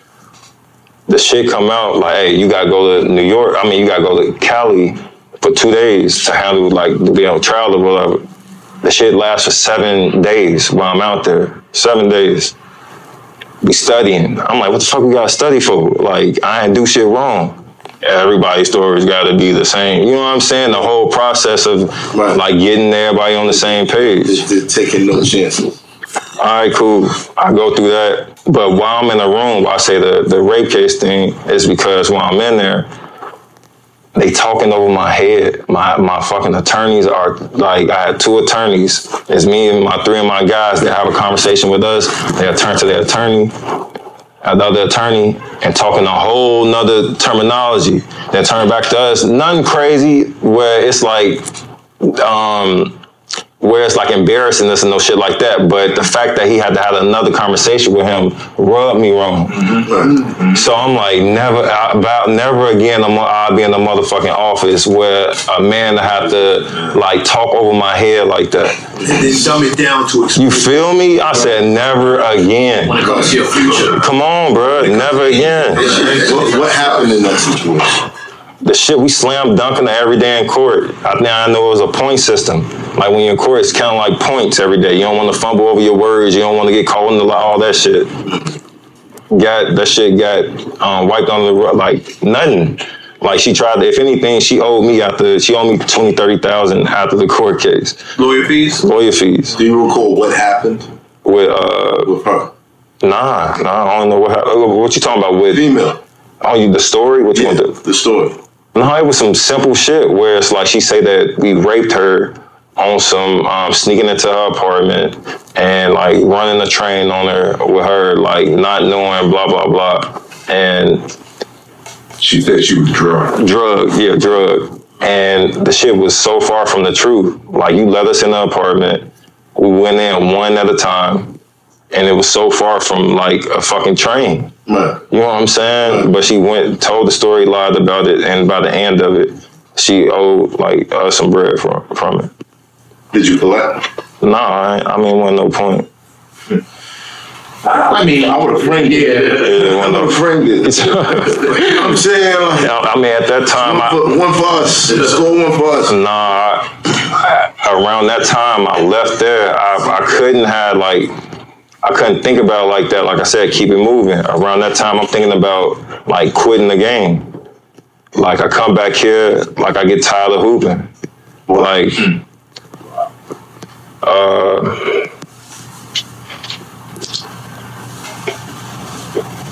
just like I said, just being a part of the circus, bro. Like dealing with anxiety every night. Like all that shit, you know what I'm saying? And like I didn't ask for fame at all. If I could be a dentist and nobody know my name and I could still live the way that I live, I would be fine with that, bro. But what do you think are the biggest, what's the downside to being famous? For me, it's just being out. I had to get used to like people showing love. Like I want to be in the cut. If you ever saw him in the cut, if I get balls to the tape, no motherfucking lights, no sparkles, none of that. My guys know it, none of that. Like we don't and I love them for that because they loyal to me. They move how I move, and none of that. So that's the downfall to it, where it's like I don't want none of it. Like even this, it's uncomfortable even talking about this. You know what I'm saying? But I have to get comfortable being uncomfortable. Yeah. And I have to put myself in uncomfortable situations if I want to achieve what I want to achieve for my family. You want to rise, you want to grow. Yeah, exactly. Comfortable spaces where you grow. So that's what I'm trying to, that's what I'm doing right now. But like I said, people fuck with me. They can relate, or that just the vibration they can relate off of. Like, man, it's something about dude.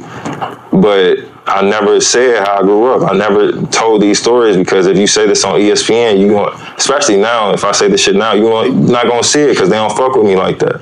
So you just gonna see. No, you ain't gonna see it. Am I lying, Art? Yeah, you're not gonna see it. So that's why I wanted to come in because it's like y'all platform, like you let people speak, and it was just a feel. It's a vibration. I told you, something told me to come. Do you still wear the wristband? Yeah, you talking about the guy? Yeah, I used to wear it. I still wear it. What does the wristband actually say? It was a wristband I used to wear from a dude from Atlanta. And, damn, I can't.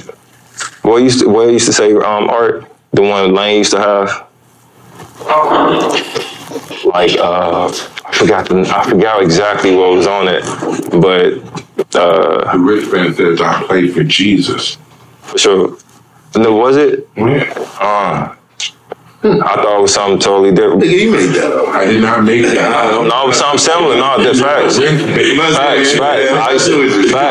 No, and there was something else on the other side. As far as, no, it was something else on the other side. What was on the other side? Like something like, this is your road to heaven. Yeah, come on. Like, and I mentioned that because I heard them asking earlier, like, what was your motivation? And you say that. So I was like, I know the wristband says I play for Jesus. Yeah. I mean, my whole perspective on like the reason or my drive of like playing this game, it changed. I told you, it used to be this where I always walk in gratitude. You know what I'm saying? I'm always grateful and thankful of like every day breathing, getting up, taking care of my family where they taking care of, like pray, all that. But when the shit become a business, I had to shift like my love to like my kids. Where it was like I had my son at the right time, my oldest, I had him right when I was going through everything. So right when I had him, I'm like, all right, I'm solely doing it for like PJ. I'm only doing it for him. And that came from like his grandfather one day telling me, this comes from like his mom's side. He say, he on the phone one day, Reese, he say, bruh, Pooh, I know you're gonna do what you want to do, but hey, PJ love going to them games. And it hit me like, damn, I ain't thinking about my mans. Like him having that experience of being on the court before the games. How did Steph Curry become Steph Curry? He was shooting on that rim ever since he was fucking 6 and 7 years old. That's why he got a push shot. Because he was pushing, you know what I'm saying? His first real court was an NBA floor. So giving his son the opportunity, a chance to become whatever the fuck he want to become. If you want this opportunity, it's here. And I felt like I was taking that away from him. Like, damn, I'm taking away his opportunity if he want to do it. And it made me like go back. It made me go back. So I leave New York. I go back home. I talk to my mom, them. And at the time, I can't take it. My mom, them over there, my guys over there, my financial advisor over there, everybody like, man, what's going on? Blah, blah, blah. What's going on? Like, shit's crazy. Like you can't, like, they basically telling me I can't quit. I'm telling them, like, yes, I am.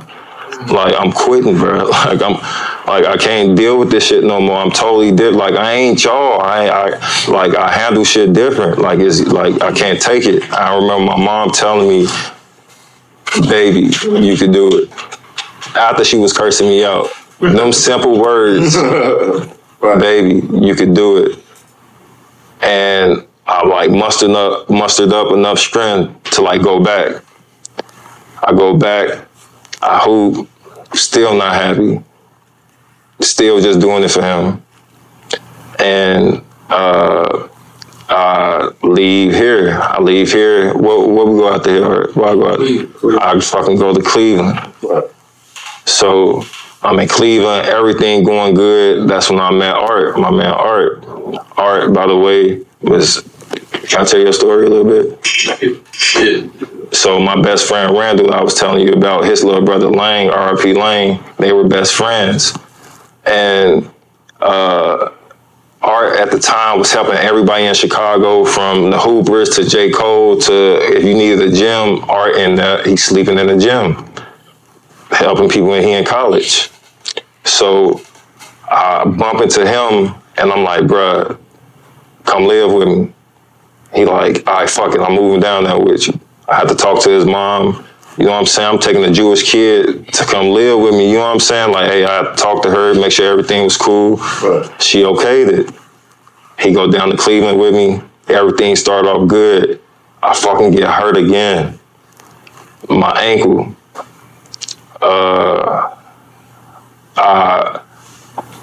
At this time, my shit like really fucked up, and I'm like, man, like I'm done. Like I'm really done.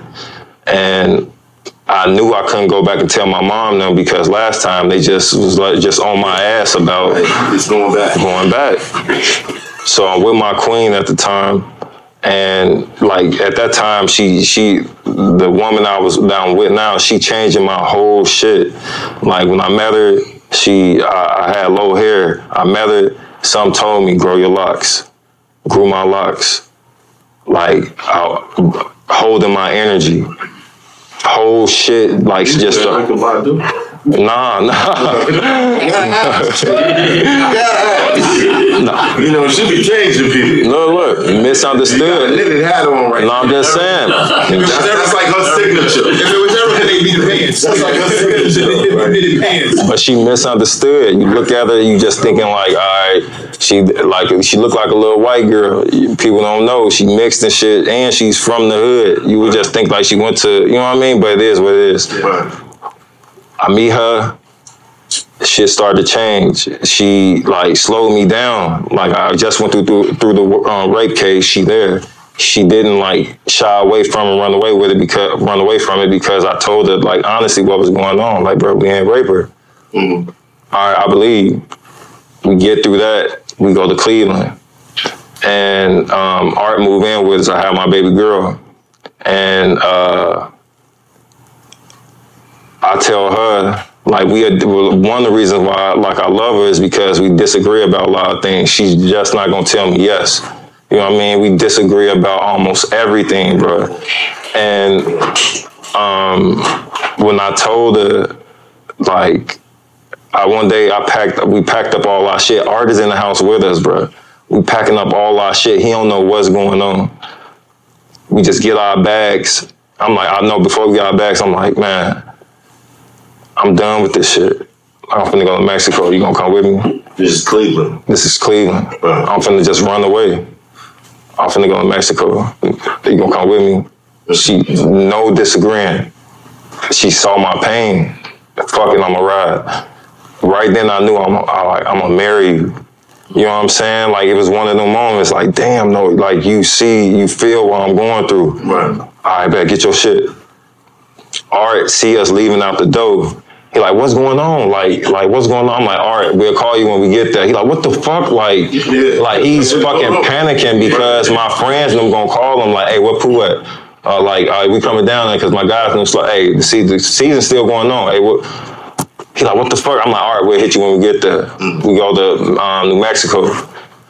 We get there and I'm done. In my mind, I'm done. I'm getting all my shit together, this and that. And New Mexico. I don't know. It was just like the resort we was on was pretty nice, and I don't know. It was just a short flight. Right. No, it wasn't short. We ended up flying. We took regular flights, bro. You took regular flights, my nigga. Nobody called us. Like we would like peep that like we was on like just leaving when the season was going on. You know what I'm saying? Right. So and my agency. Like they didn't know, like if we would have got a private, I would have to go through them to like order the private, this and that. So got regular flights and I'm flying from like connected flights. Jeez, we went through hell. The guy went from San Fran to you know what I'm saying? Look, at the time I'm going through it, you know what I'm saying? Like, hey, it's whatever. So we end up going from like San Fran, we end up leaving and going to Mexico or whatever. We down there, my financial advisor, everybody like blowing me up. My mom, everybody trying to figure shit out. Art, they cursing Art out because they like, motherfucker, you lied. Like, you know where they at? He like, I don't know where they at. They just told me that they was leaving. Wow. Get there. Did they torture you out? No. Why did you bring Art? I just want to know. Yeah, I don't know. It was just like some Bonnie and Clyde type shit, bro. Like where. Sometimes you need those moments. Nah, bro. Art, come live with me. All right, cool. Yo, I'm out before you when I get there. Like, wait, he still had a crib to himself. I was good. I was 8. Nah, I know you good, but yeah. We get there and the general manager called me and was like, "Hey, I know you might be done, but just come back and like we're like take care of we're like try to figure shit out." So I end up hearing them out. I go back. I'm having to talk to a therapist. Like I said, they think you this neurotic ass like character now. Like it's like, oh, he's spontaneous. We don't know what the fuck to think of him now. Like because he may leave this and that. Right. You just pulled the Dave Chappelle. You know what I'm saying? So I go through the process of that. I wake up one day. I look at the ticket. Traded to Utah. Like what? Traded to Utah? Nah, tell my agent they already got people that like waive me. I don't want to be there. They waive me. Now I don't got a job. Now me and Art is at Cleveland State working out every day, like trying to get back like to the league. We get a call from Tibbs. He's in Minnesota. He say, by the end of the year, I may have a spot for you, but it may not be at the position that you at. You'll be playing the 3.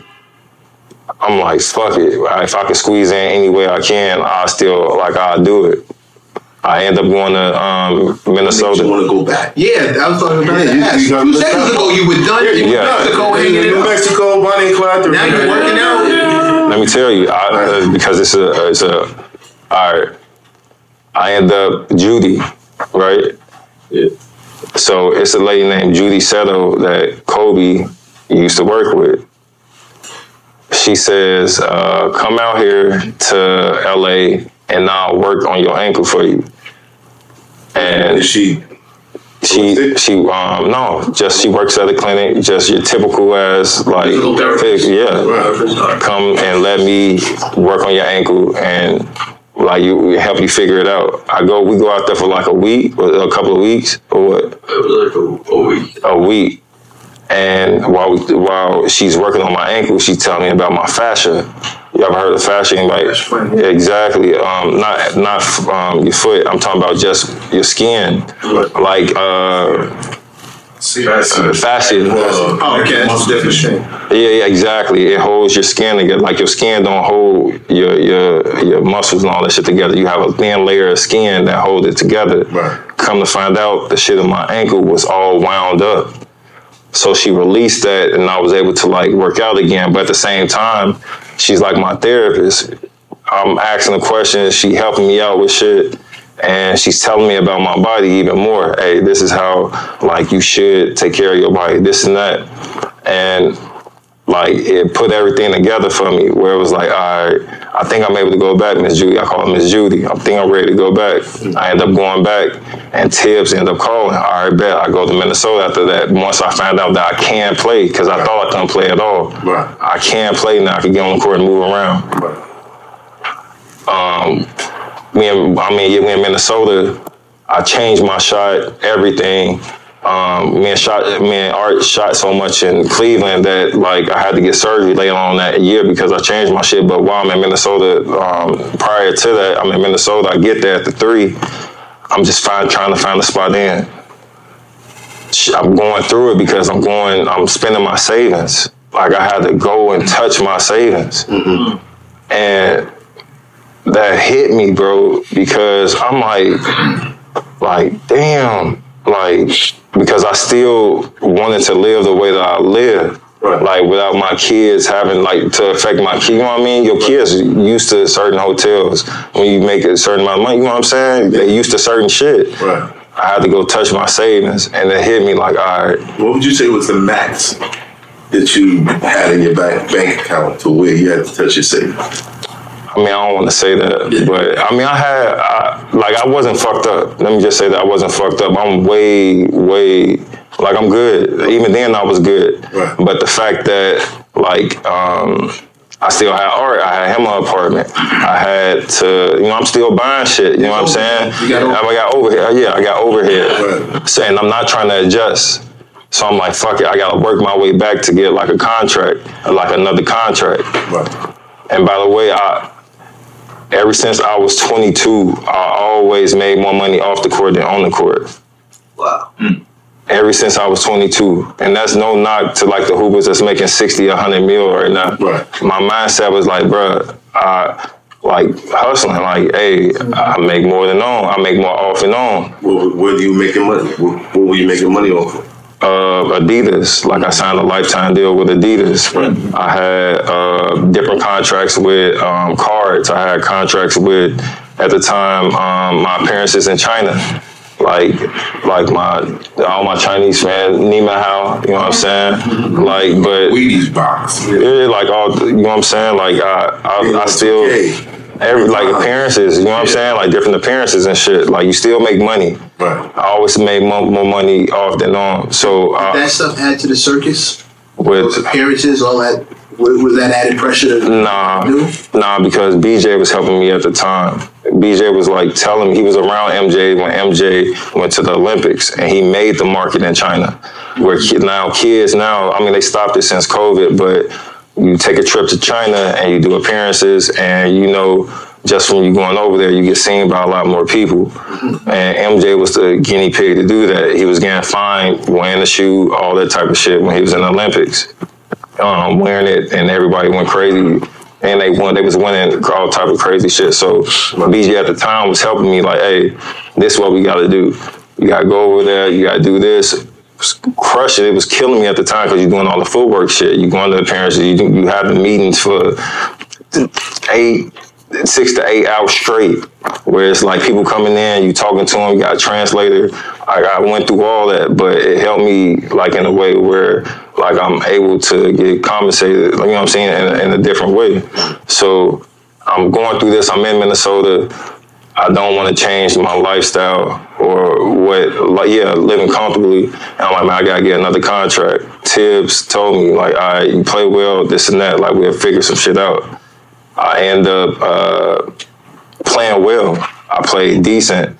And he's playing good. Yeah, I played decent, bro. But I mean, decent in Chicago mean good. You know what I'm saying? We kind of play low key with it. I played decent, and they end up like offering me. Did they offer me that? Where? Many? Yeah, the second year. The second year, but we didn't take it, right? So the second, I played decent. The second year, they was about to offer me, but by that time, I wanted out because I wanted to like bet on myself. They didn't offer you that summer.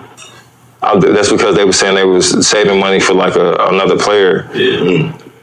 I ended up going to Detroit after that, and like I'm at minimum. That's when I was at minimum, right? Nah. I asked him because all this shit is like inflated in my mind, bro. Like, you know what I'm saying? Like all together, bro. Like the dates, all that shit. So, long story short, I went from being max to minimum to actually like getting like a decent contract, and at that time, nobody did that. So don't you know how you go into the market, you negotiate, and you got like an example of someone that previously did that? Mm-hmm. Nobody was there.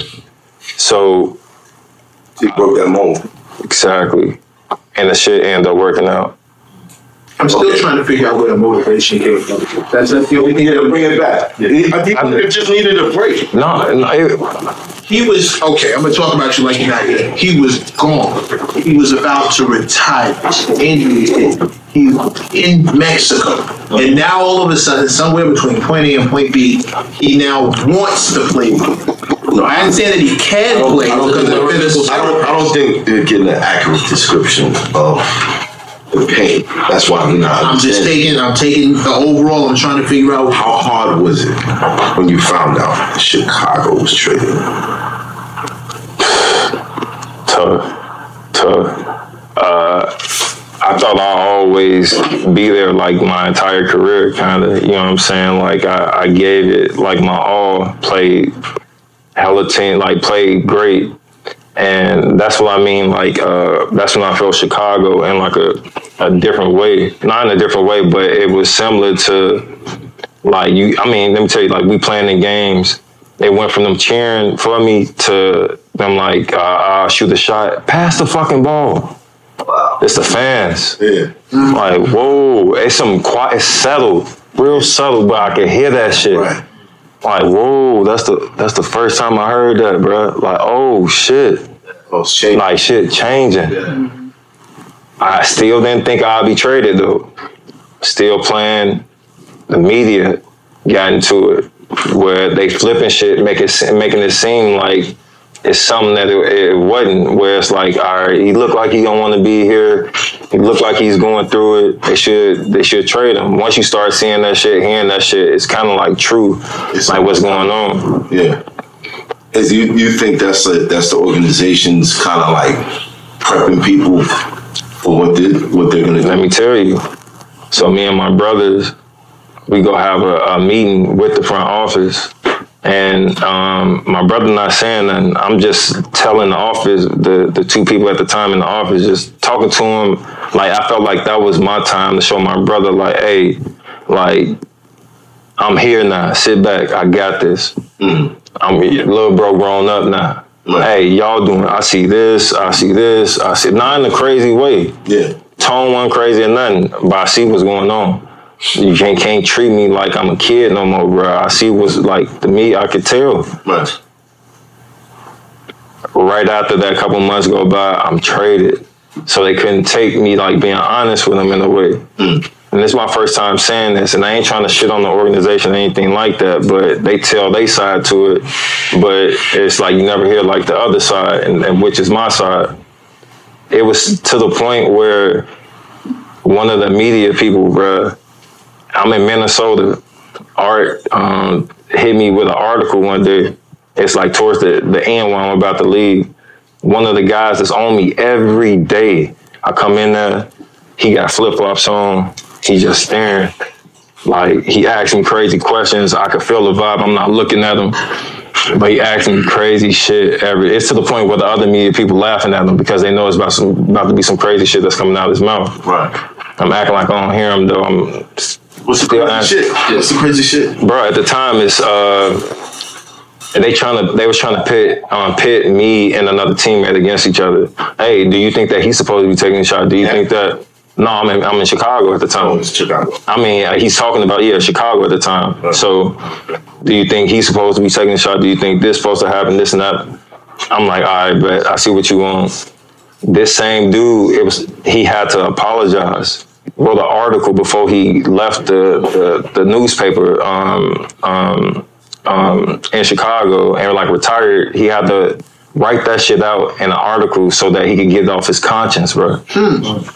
You get what I'm saying? Where you blatantly attack, bro. My family, he was attacking my family, calling me dumb, like saying personal shit, bro, which journalists don't supposed to be doing in basketball. Oh, right. You get what I'm saying? Where it's like, this is blatant. He's attacking me, bro, and nobody's not saying nothing. And I'm not saying nothing at the time because if I say something, angry black, man. I'm in Chicago. I've told you, it's different than, like, it's real subtle. So was that trade the start of the circus? Of what? Was that when you started looking around like, yo, wait a minute, I'm in the circus?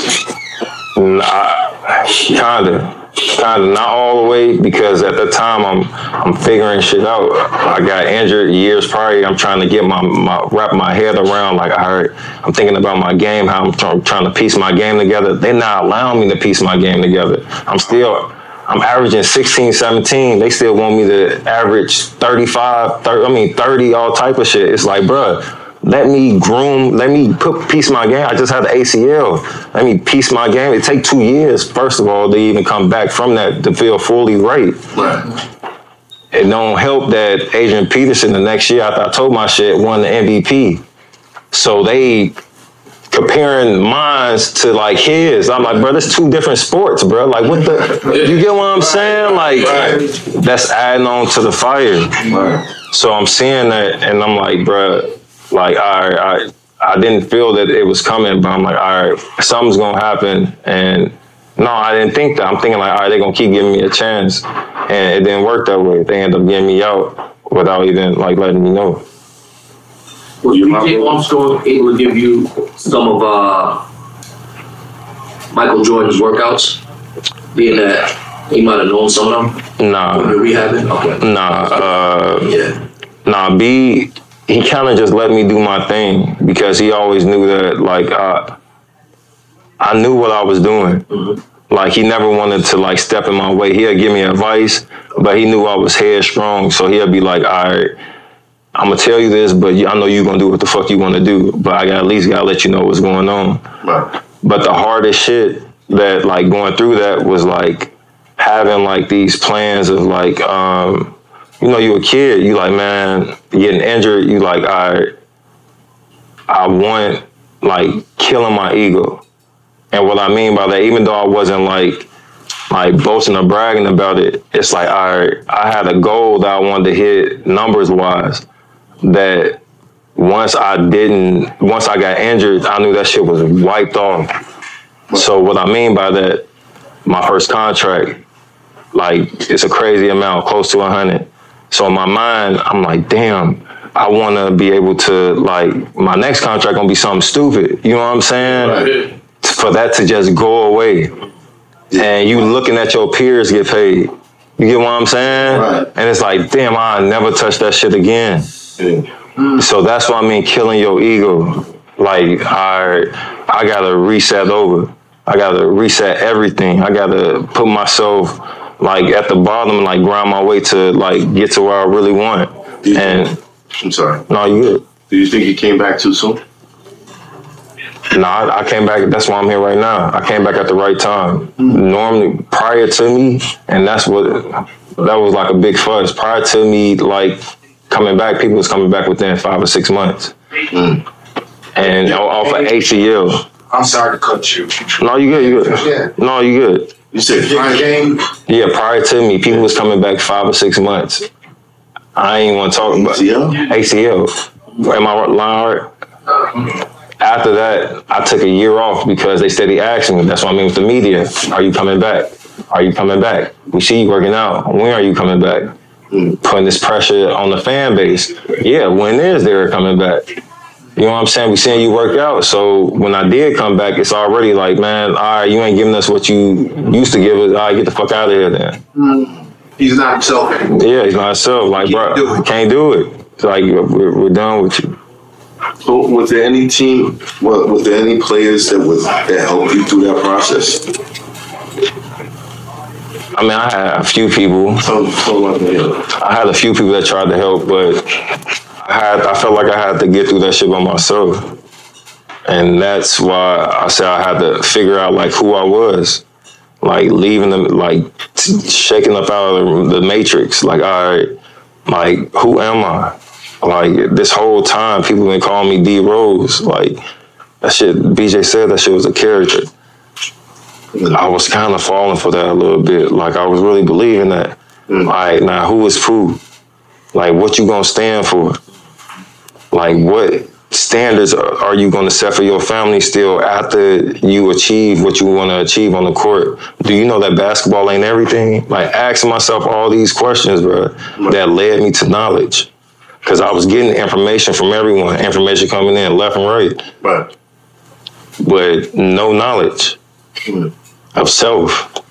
I accept law and master. I'm not saying that Islam, that's just a saying. That's just something to stand on. You get what I'm saying? Right. Like mastering myself. A lot of people talking to myself, figuring out what's what. Like, it was just hard to do at the time. This journey started when you got injured. When I got injured. Because you were able to slow down and stop.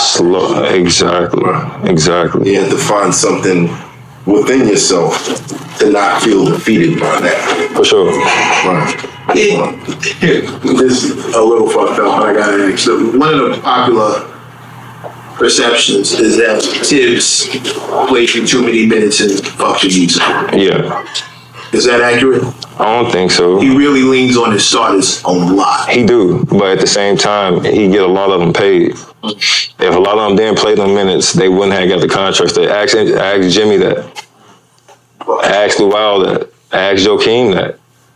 He played there. If they didn't play them minutes, they could. You get what I'm saying? Like, if you're not touching them 37, 38 minutes, you're not getting that contract. Yeah. So I understand that. I totally get what you're saying. That can be it's an interesting conversation. Yeah, like you make a bunch of money, but your career is shortened because you got these injuries to go through. I feel you, but there's other coaches in the league too, other guys in the league that play big minutes too. Mm-hmm. Like Giannis. It's how you take care of your body. No. You get what I'm saying? What you know now. What you know now. Yeah. Technology change. Yeah. Guys able to play. That's how I'm able to play 15. Technology change. Mm-hmm. Like I feel like I still got a 4 or 5. Like I still feel fresh because I took the time off, that year off. If I didn't take that year off, bro, I would have been done. Done. No way I got to year 10 if I would have came back too soon. You know what I'm saying? So, like, yeah, just being fortunate and understanding, like, hey, this is a business, and guys want to play them minutes too, even though they may bitch and whine about it, or people may perceive it that way, like, man, he's playing too many minutes.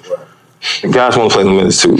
But you're part of the reason why people say he's playing too many minutes. They don't want to see what happened to you happen to somebody else. I feel you. I totally get it, but Tibbs didn't just tell me to hop in the air. But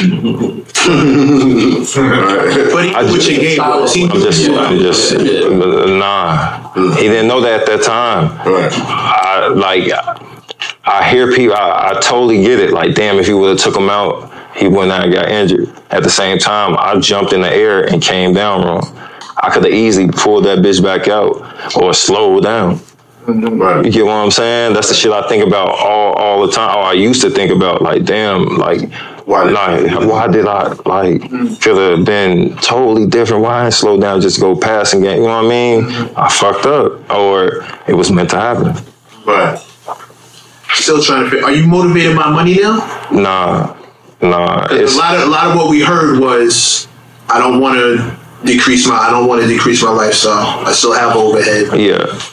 You go from not wanting to play at all to realizing that now I have to touch my savings. I need a new contract. Yeah. So it sounds like, whereas before the motivation was the love of the game, the love of the ball, love of busting somebody else's ass on the court. Yeah.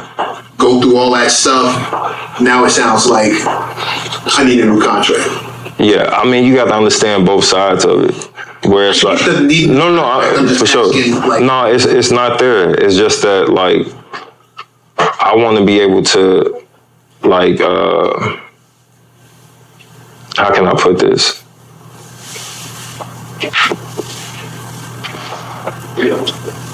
Use the finances that I get right now to build or do exactly what I want to do with their check. Okay. Like, you can't, I still can hoop. Can't get mad at I can hoop. Yeah. If I'm on the floor, I still can produce. You can't get mad if I can produce. Yeah. I should be getting a check for this. Don't get mad because I'm out here and I'm still thriving. And like I said, my kid, I do think about it in a way where my kids, like, my shit coming out here, New York, my son go to a school, that shit costs $40,000, $50,000. Yeah, I gotta think, you know what I'm saying? Like, in a way, I gotta make sure that, like, I'm like I said, giving him opportunity and I get him free will. I let him do to a certain degree, where it's like, all right, what school you want to go to? Public school? Or you want to go to this school? I take him to both. Mm-hmm. Hey, I'm liking this school. Why you like this school? Dad, I like the campus. Fuck. All right. You know what I'm saying? Like, all right, but we got the finances to do that. Right. Because I saved right. So I got to be able to, like, take care of you. Yeah. And I can't get mad or feel a way about me wanting to take care of my son by, like, giving him the best education. Yeah. So the motivation now, I'm just going to walk through it real quick. Yeah. I hear, I'm going to do the best for my family. At the end of the day, I'm working it. This is my occupation. And now mentally, I've learned to deal with what comes with my occupation. So it's not as taxing as it used to be. Exactly. So now I can deal with it.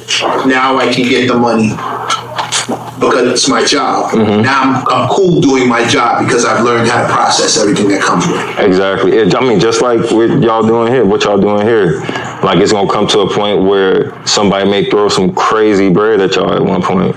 And it's like, damn, we first started off, this shit was just regular loving conversation, like us, boy, you know what I'm saying? Right. And some money get involved, and you be like, oh shit. Yeah. Okay, you take the money, right? A certain amount of years, you get used to living a certain way. Mm-hmm. And it's like, oh shit, like then something changed. It's like, oh, no, I don't like that feeling. I gotta be able to like maintain it. Right. Like because your kids used to certain shit now. Right. I told you I've been having money since I was 18. Mm-hmm. So I've been living a certain way since I was 18 and but smart. Right. I've been had a will, I've been had a trust since I was 18. Right. You know what I'm saying? Life insurance since I was 18. Trust, I've been had a 529 plan since I was 8 for my kids. Right. Since I started having kids, but 401k, all that I've been managing that ever since I was 18. So it's like, and that's through my financial advisor. It's creepy, it's scary as fuck when you go through it when you're 18. What, Toy? I gotta do what?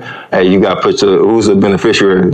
Right. Who you want on there? Right. All right, now this is a trust fund, private trust fund. This is gonna put everything under the umbrella. So you say, what you mean under the umbrella? Just listen, Derek, I got you. Right. You know what I'm saying? Like, all right, Toy, I'm hitting her. Anything come up, she hitting me up. Hey, boy, why you stealing from yourself? I'll go to the bank, right? Now I'm young, I'm 18, I'll go take some money out the bank. Take like 50 or 100,000 out the bank. She'll text me or call me, hey, why you stealing from yourself? I'm doing it without her consent though. Right. Yeah. I'm just going to the bank on some young shit. Hey, give me that, I'm about to go shop, I'm about to do this, do that. Why you stealing from yourself? I see you. Man, you ain't stealing from me. Right. You know what I'm saying? Right. She putting that shit on my mind. I'm like, fuck, I ain't taking it back, Toy. You gonna have to deal with it. You gonna have to live, hey. Right. But she putting that on my mind since I was 18, 19. And I'm used to a certain way of living, but at the same time, I can't, like, you know how it is. I mean, shit, y'all gonna get to that point. You can't feel bad about it. But you were gonna dead it, though.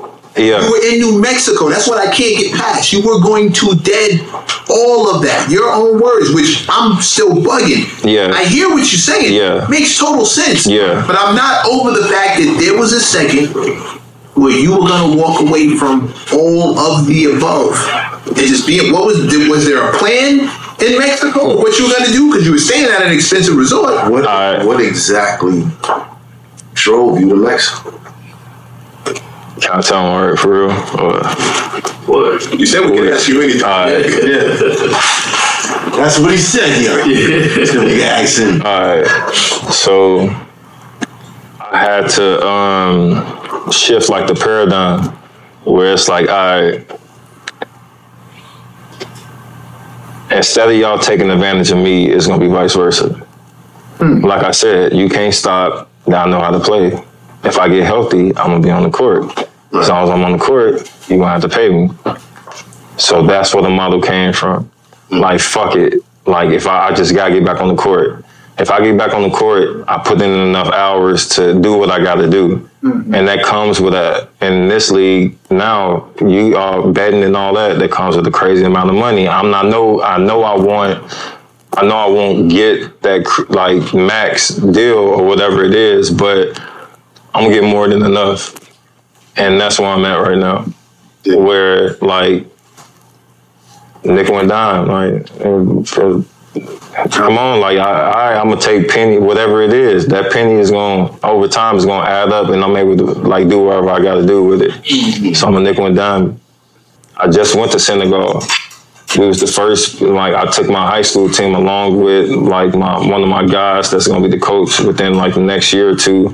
We was the first people to take a American team over there and like hoop.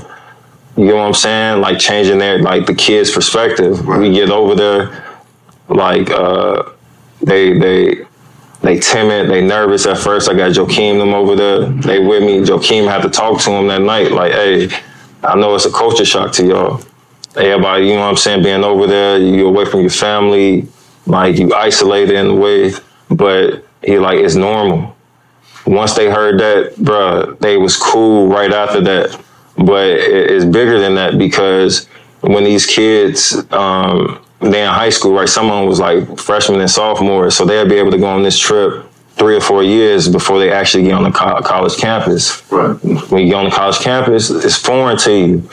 You scared, your responsibilities hit you, you don't know what, you know what I'm saying? Like you gotta get used to it. It shouldn't be nothing if you went to Africa and you over there, then you go a few times, then you go on the college campus. It's gonna be light. Right. It should be light. Right. You know what I mean? Right. Like creating that, like things already. Like this is light.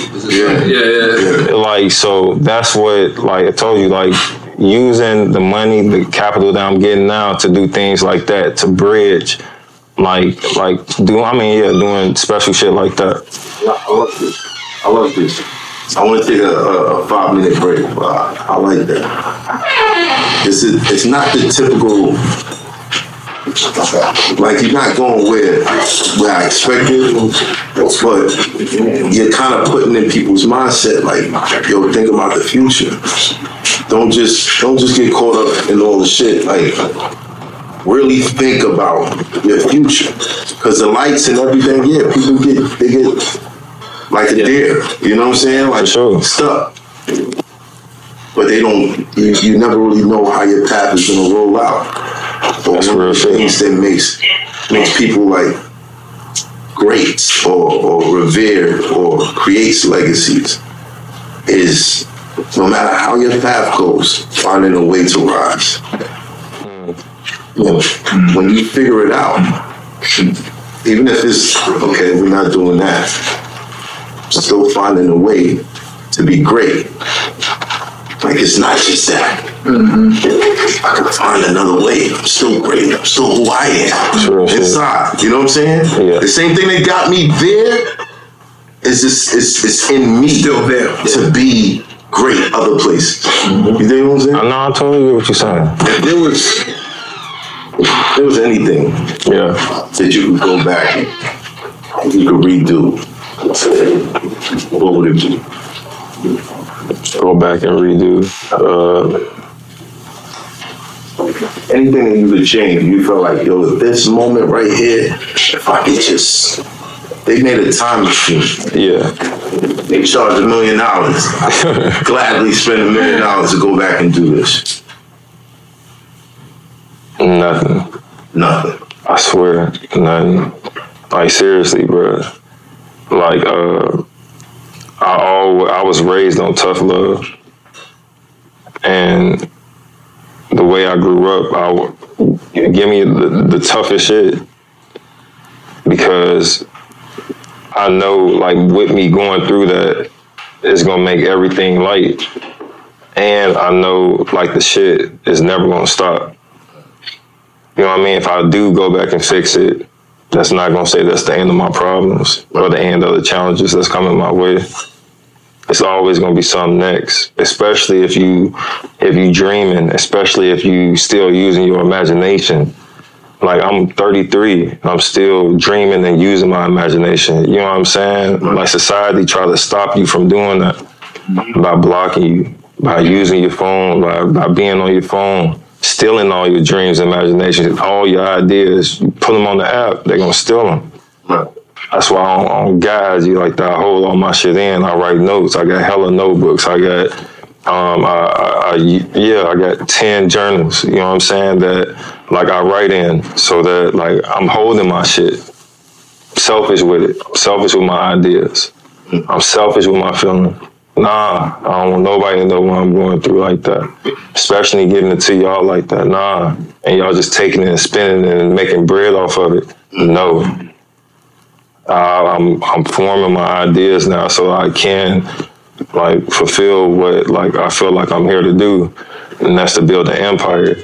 Because an empire is not a nation. It consists of many nations. And everybody that I grew up with, I got a lot of close friends. A lot of people don't got friends like that. I got a lot of close friends, which they show me loyalty. Like, none of my friends didn't come out and do an interview about what I'm telling you right now. Not one of them. Not one. And they could have, you know what I'm saying? They could have easily did it. And I thank them niggas every day for that. In the group chat, I appreciate y'all. I love y'all, bro. Y'all gonna let me explain my story, express my story, bro. Y'all giving me the time to assess my thoughts and really understand what we all went through. I ain't get here by myself. That's one thing I wanted to say. I ain't get here independently. None of that. I know that y'all say that a lot in y'all field, but once you independent, what's the first thing you do? You form a team. Yeah. You know what I'm saying? Like, I ain't get here by myself. I got here from a fucking team of people that understood that, first off, that knew that I was going to execute the plan. Like, man, Shorty might execute that plan.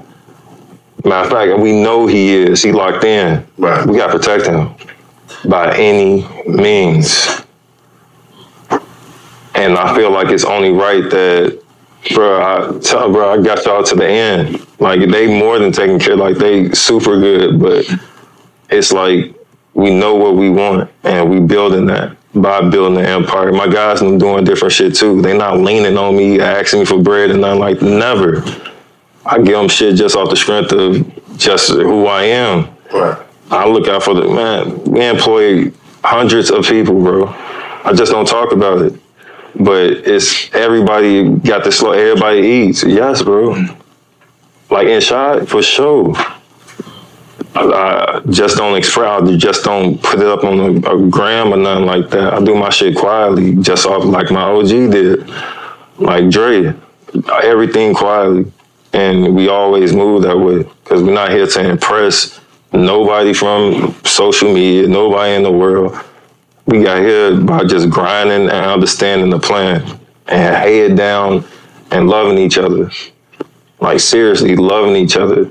They know, I know if I'm gone, I know my kids taken care of. Right. One of my guys, they know they kids are taken care of. My guys are in my will.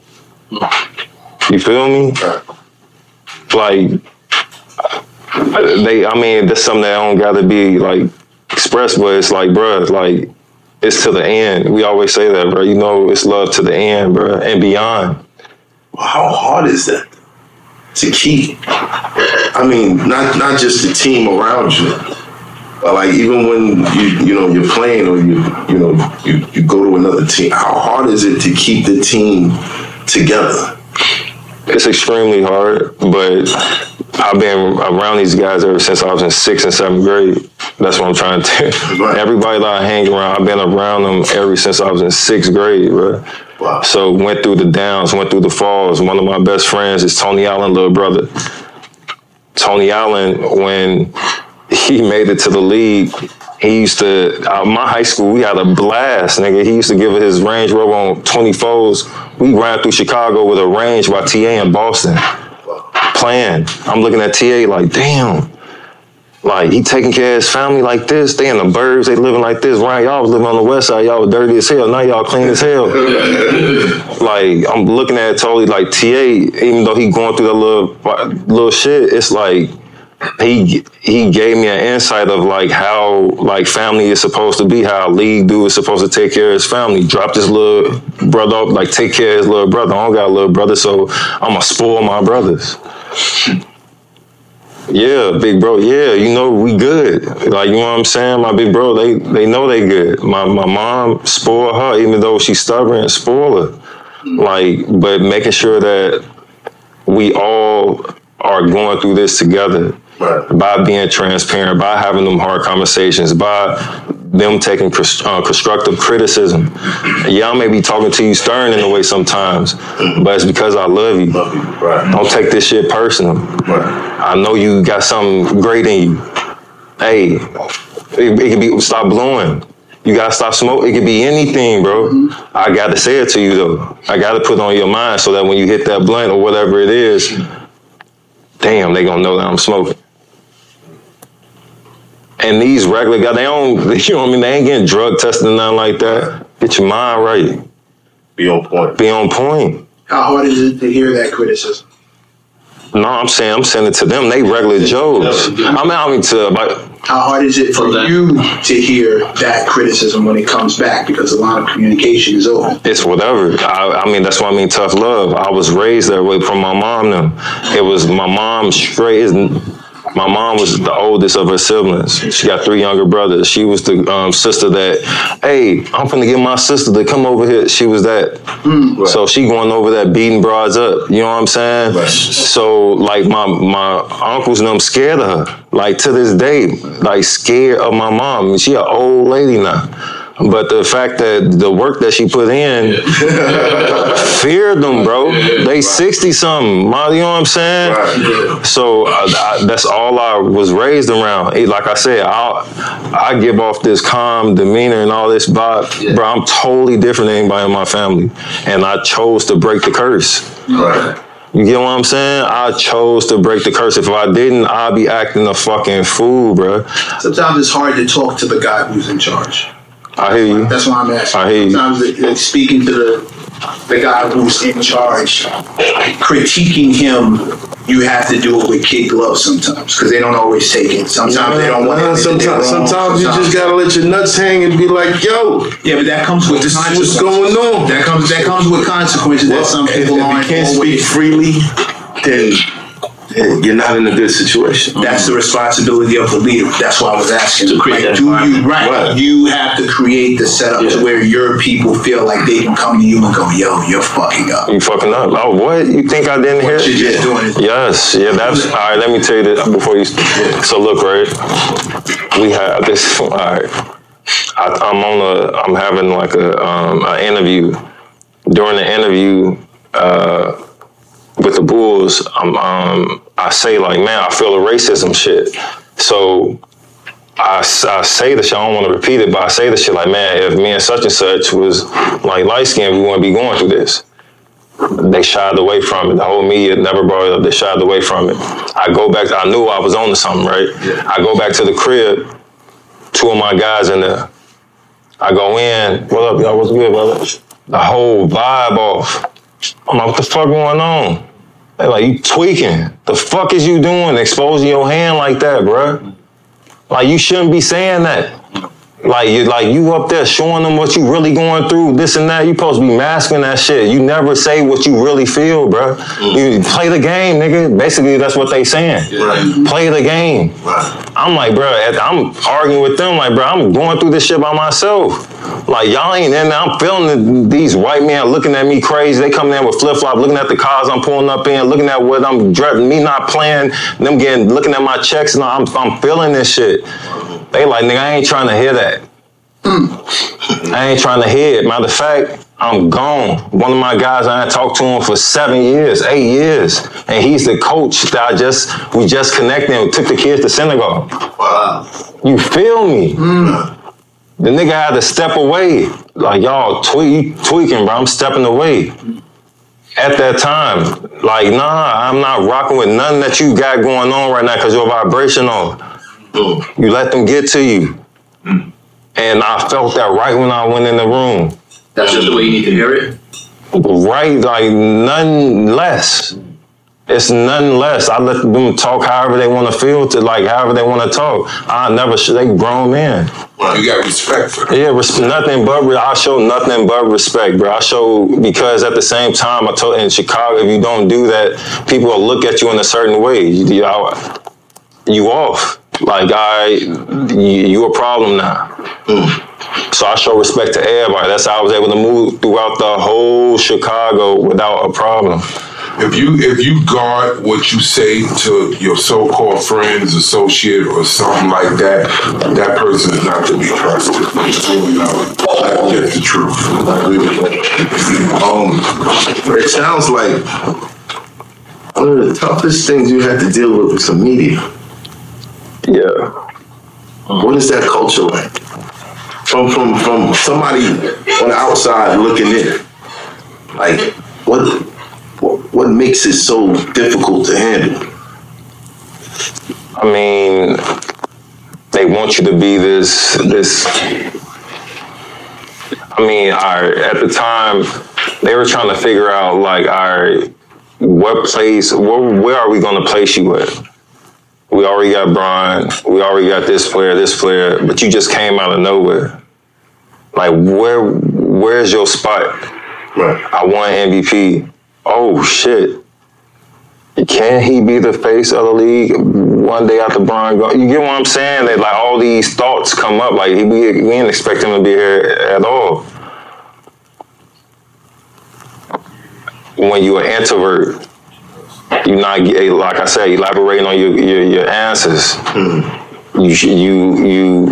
They want to have one-on-one interviews with you. Yeah. I'm not giving them that. So this is the first time I had, like, seriously, it's the first time. Yeah, you know how many times none. Yeah. If you do see them, you see them like controlling what I'm saying. Right. Where it's like very typical, like your typical like Hooper, where it's like, yeah, no, I want to play, like all that type of shit. You guys like live in fear of what you might say by accident? At the time, yeah. I mean, when I was going through that, yeah, but not now. Like, that's why, and now I'm in a totally different spot where they ain't trying to put me on camera or anything like that. So I'm able to like chill, be in the back. Well, during the whole COVID situation, out here in New York, Kyrie took a stand and not get the shot. Yeah. How did the league or the players in the league? We fucked with it. I saw Kai, and I told him I fucked with it. But I totally fucked with it. But my situation is different than his. At the time, we two different people. Mm-hmm. Like when I said, like, and there's no knock on Kai, nothing like that. As a man, a provider for my family, like I die for my family. I mean, if that some is in that, whatever's in that shot, I took many shots when I was going through grammar school, high school, whatever. Yeah. Give me that shot if I gotta die for my family. That's how I took it. And that, like I said, no knock on Kai. I ain't trying to like start no controversy. I understood it. Right. But at that time, what I'm making, I'm trying to maintain, I ain't hurting for money, but trying to maintain my family. Right. Like living, give me that motherfucker. Or whatever it is, I gotta go in this room and blow myself up, whatever it is. But they good, I bet. Kidnap me, whatever. Right. Wow.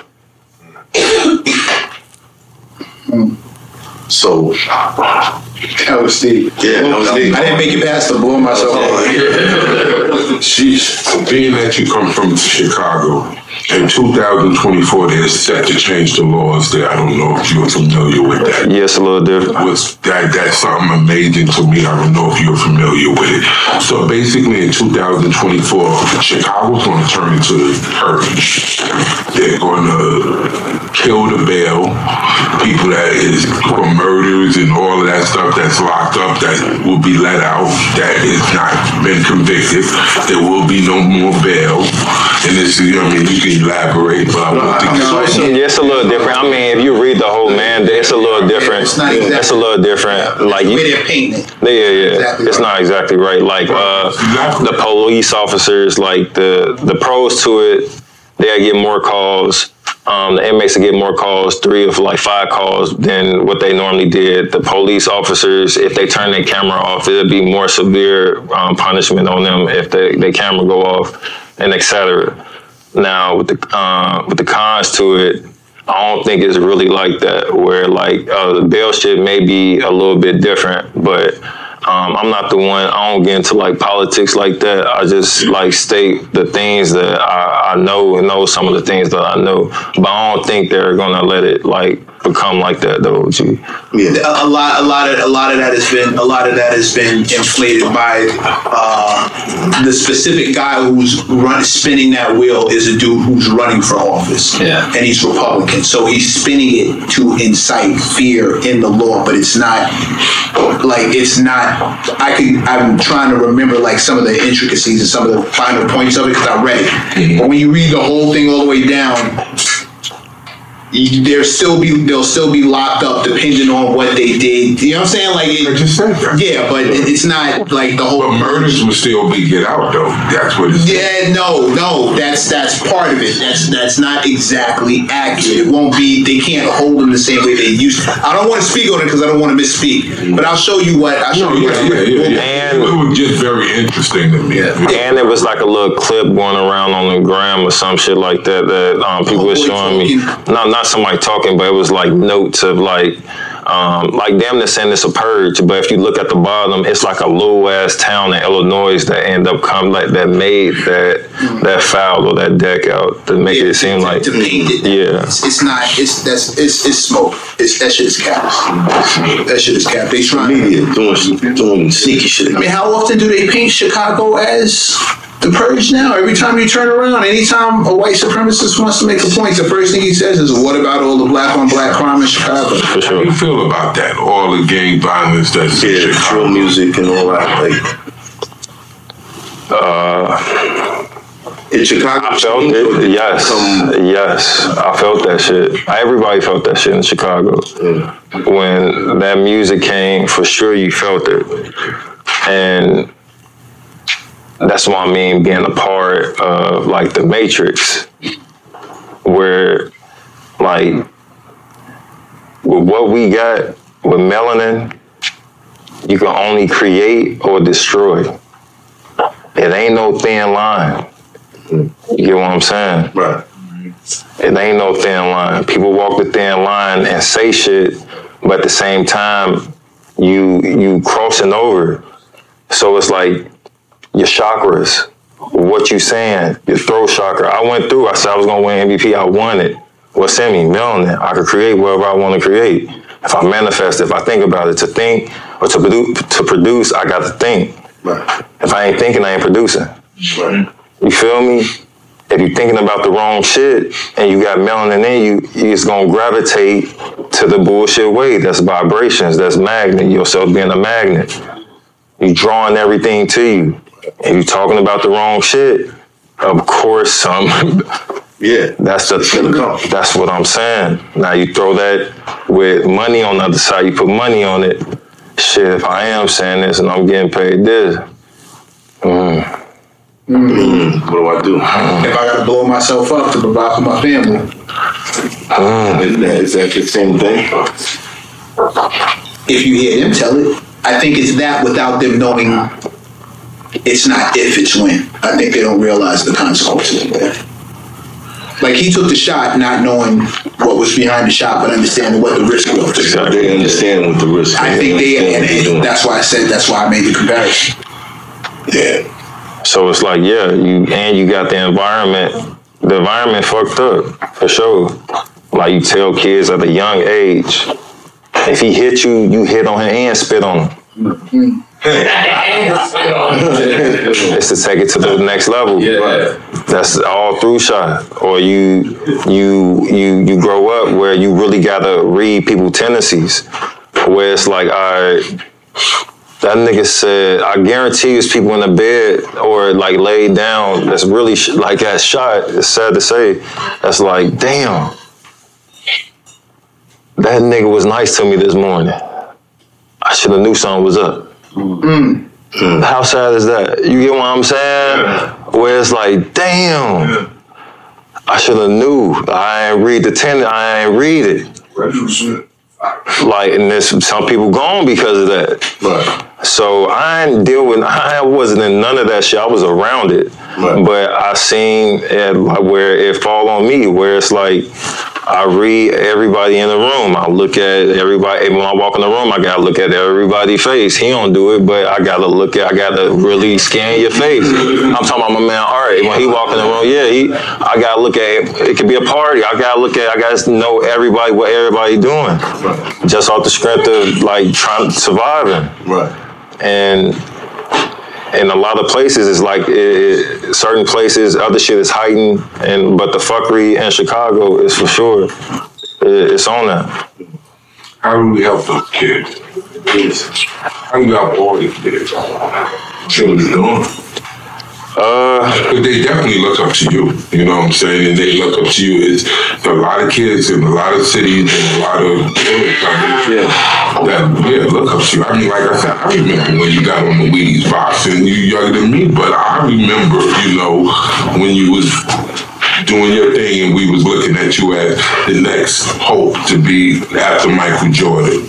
So what do we do for the children that are, looking at Derrick Rose and are in those inner cities being guided by wolves and have certain circumstances like you had with, roaches in the house? I mean, knowing that's what I mean with history. Doing the history, you look at everybody in the past, all our leaders, that's what they were trying to do. You got people that's trying to do that now.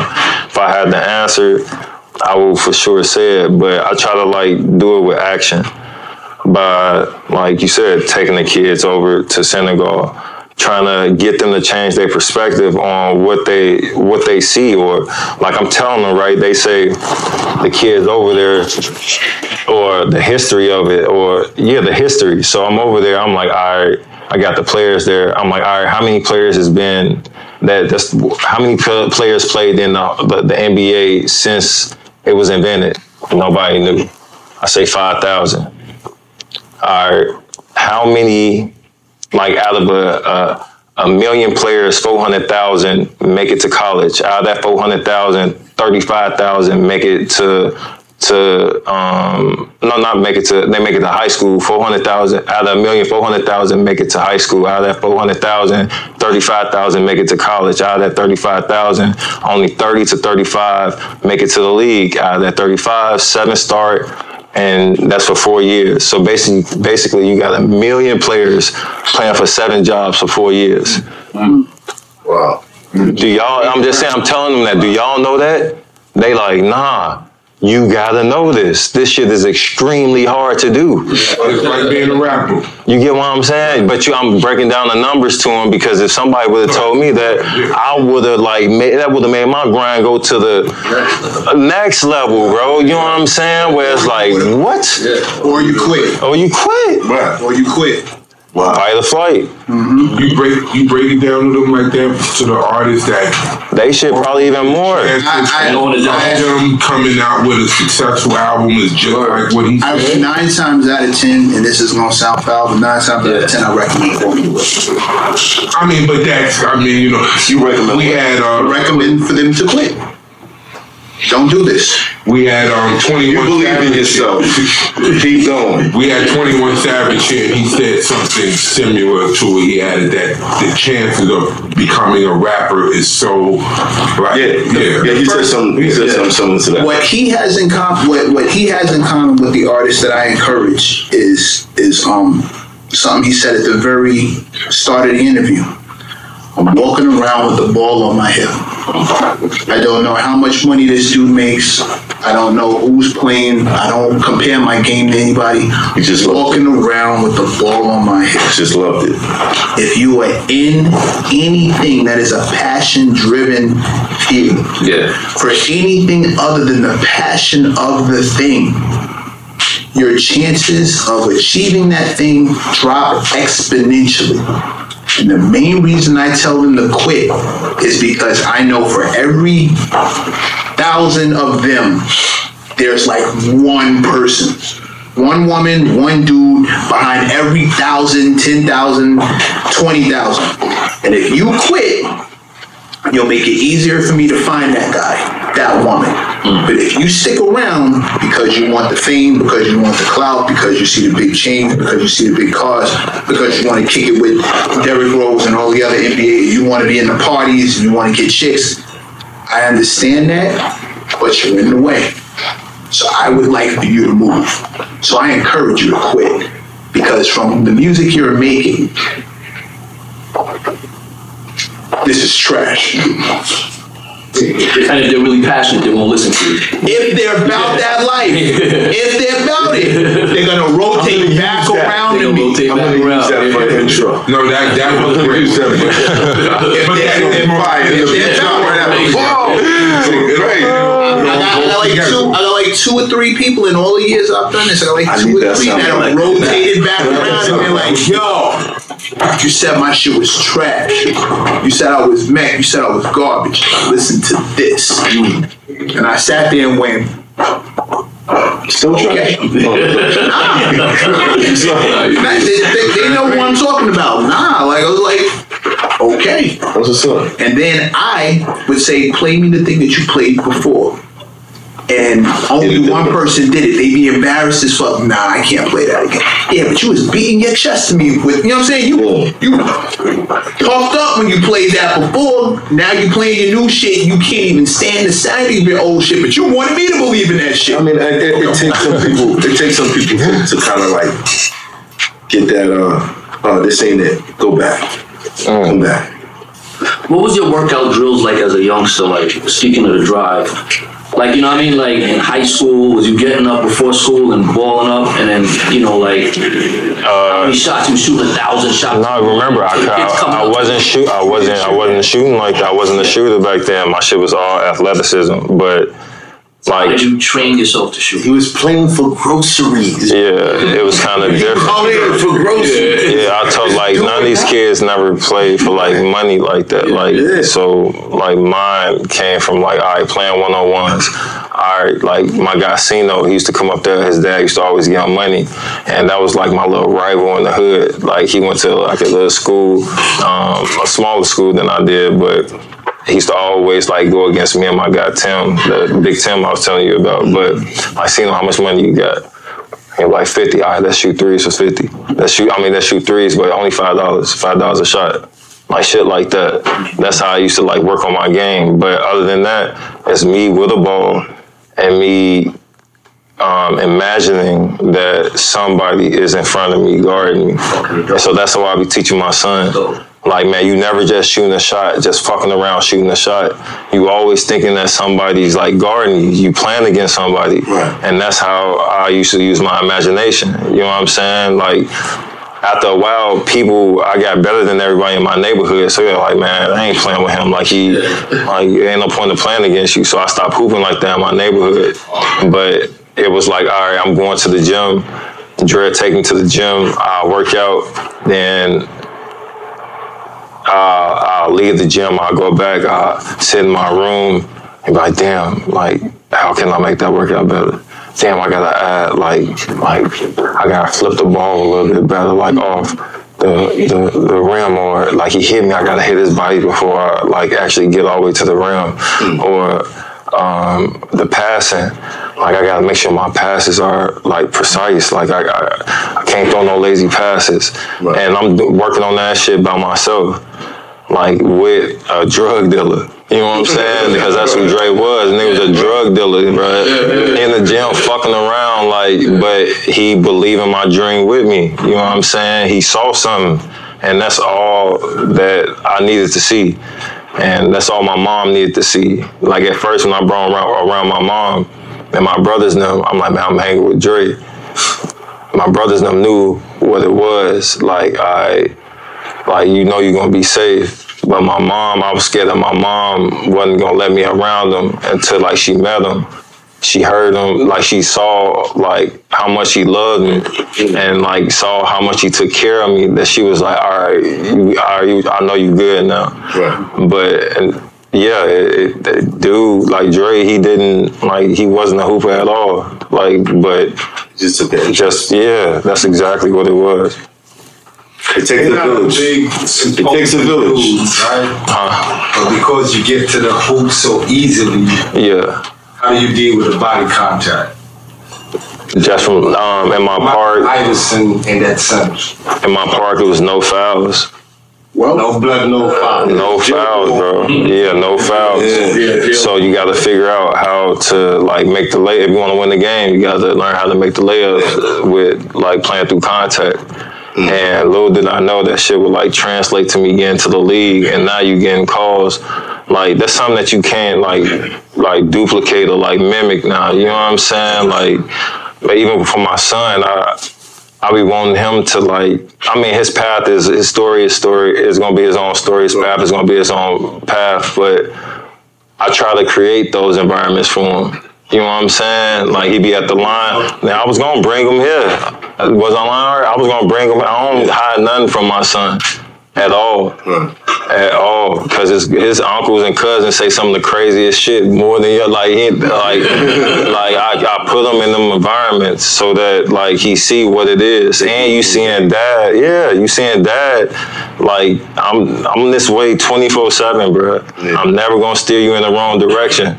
I'm never gonna like tell you some bullshit that I didn't go through. That like just. I'm not gonna hide nothing from you, in which like society is sensitive. Everybody's sensitive now. And they try to protect. It's cool, but I feel like you could control the environment a little bit to make it certain ways or how can I put it? It's kind of to show them what it is. Without them being exposed in an uncontrolled situation. Exactly. That's exactly what it is. And like hoop, he down there hooping. And I'm on the side. I'm clapping hard. I'm yelling at him. I'm doing everything. I'm behind him. I'm acting as if like he's in the game. He's 9. I didn't start like playing for Real Tops in 6th grade. He's in 4th grade. So I'm telling him, like, really, I know he got 2 years before I could really gauge where he's at.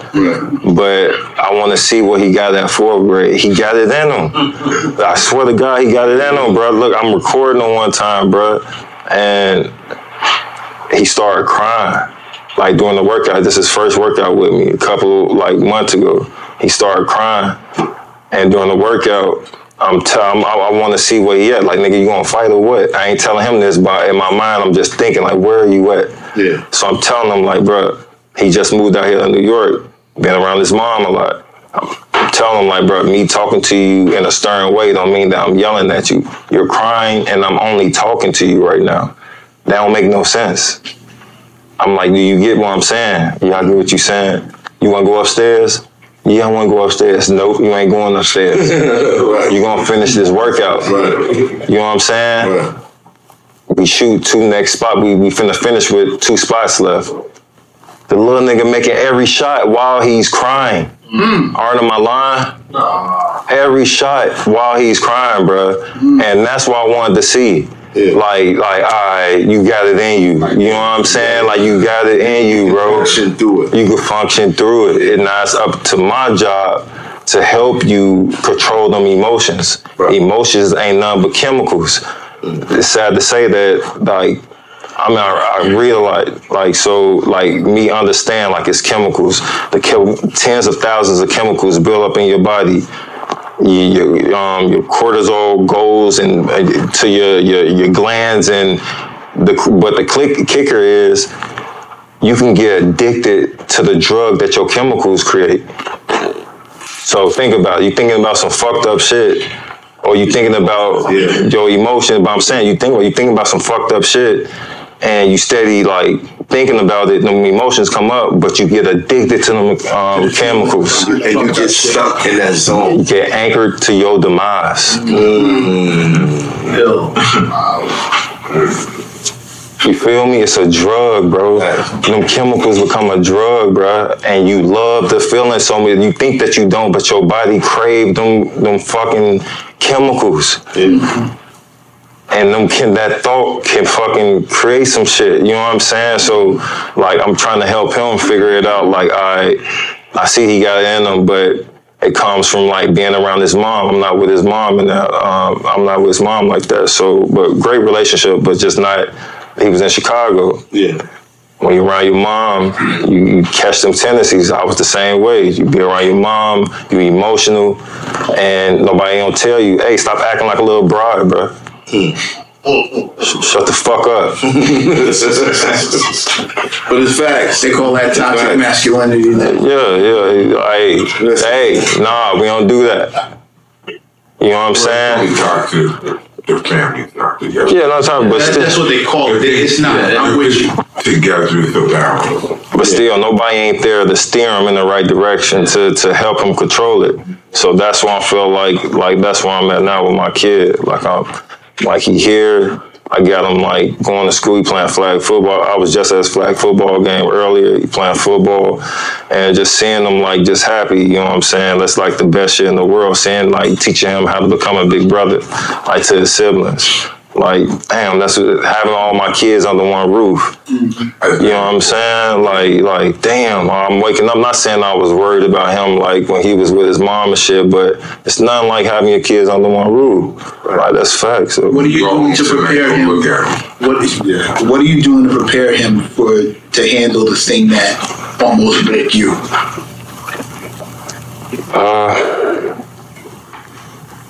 I feel like by talking to him. Like, that's why I wish my dad was there to me, just to have a conversation. Right. Because I'm never gonna have a conversation where it's like some bullshit. Mm-hmm. Like, I bullshit talk with him sometimes, but most of the time I'll be trying to like just ask him questions. Hey, when was you want to make it to the NBA, right? Yeah. When was the advent of the NBA? When was the NBA invented? Hey, you say you want to be there, you gotta know this shit. 1946, who invented the NBA? You gotta know this. You know what I'm saying? Like, you gotta know everything that comes along with Dr. Naismith. You feel what I'm saying? Like, you gotta know everything that comes along with it. Like, in Canada, exactly. Facts. The circus, though. Yeah. The circus. Yeah. How do you prepare him for what comes with being not just a successful basketball player, assuming that that's where it's going to go, because I'm looking at his coach, but a Rose. He's now walking in your footsteps. He's Derek. He doesn't just get to be who he is until he turns into that. Yeah. Curry was Del Curry's son. For a long time before he became Steph. You think what I mean? Yeah. It's going to be D. Rose's kid. I mean, I tell him, I was around MJ kids when they were growing up. So I see them, I actually played against them. I'm going to bust their ass. That's why I tell him, bruh, they going to try to get you on the island, they going to bust your ass. The analogy I use for that, you want to be the sledgehammer or the ant. Mm-hmm. Right.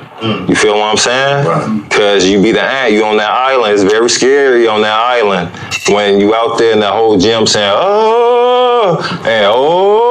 and you sticking somebody, and or you want to be the motherfucker that's bringing the ball up and they saying it for you. You get what I'm saying? It's only the sledgehammer or the ant. You don't kill, like, I tell, what you kill an ant with? Like, he ain't understand. A sledgehammer. Like, you give nobody no type of confidence. Right. Mm-hmm. You kill them. Because that's how I was raised. Even though, like I said, I don't give it off like that or come off like that, but when I'm on that court, that's what it was. Yeah. That's why you're going to end up with a chip. You know who was chip mentality Kings in the first game of the NBA? Nah. Knickerbockers. Seriously? Yeah.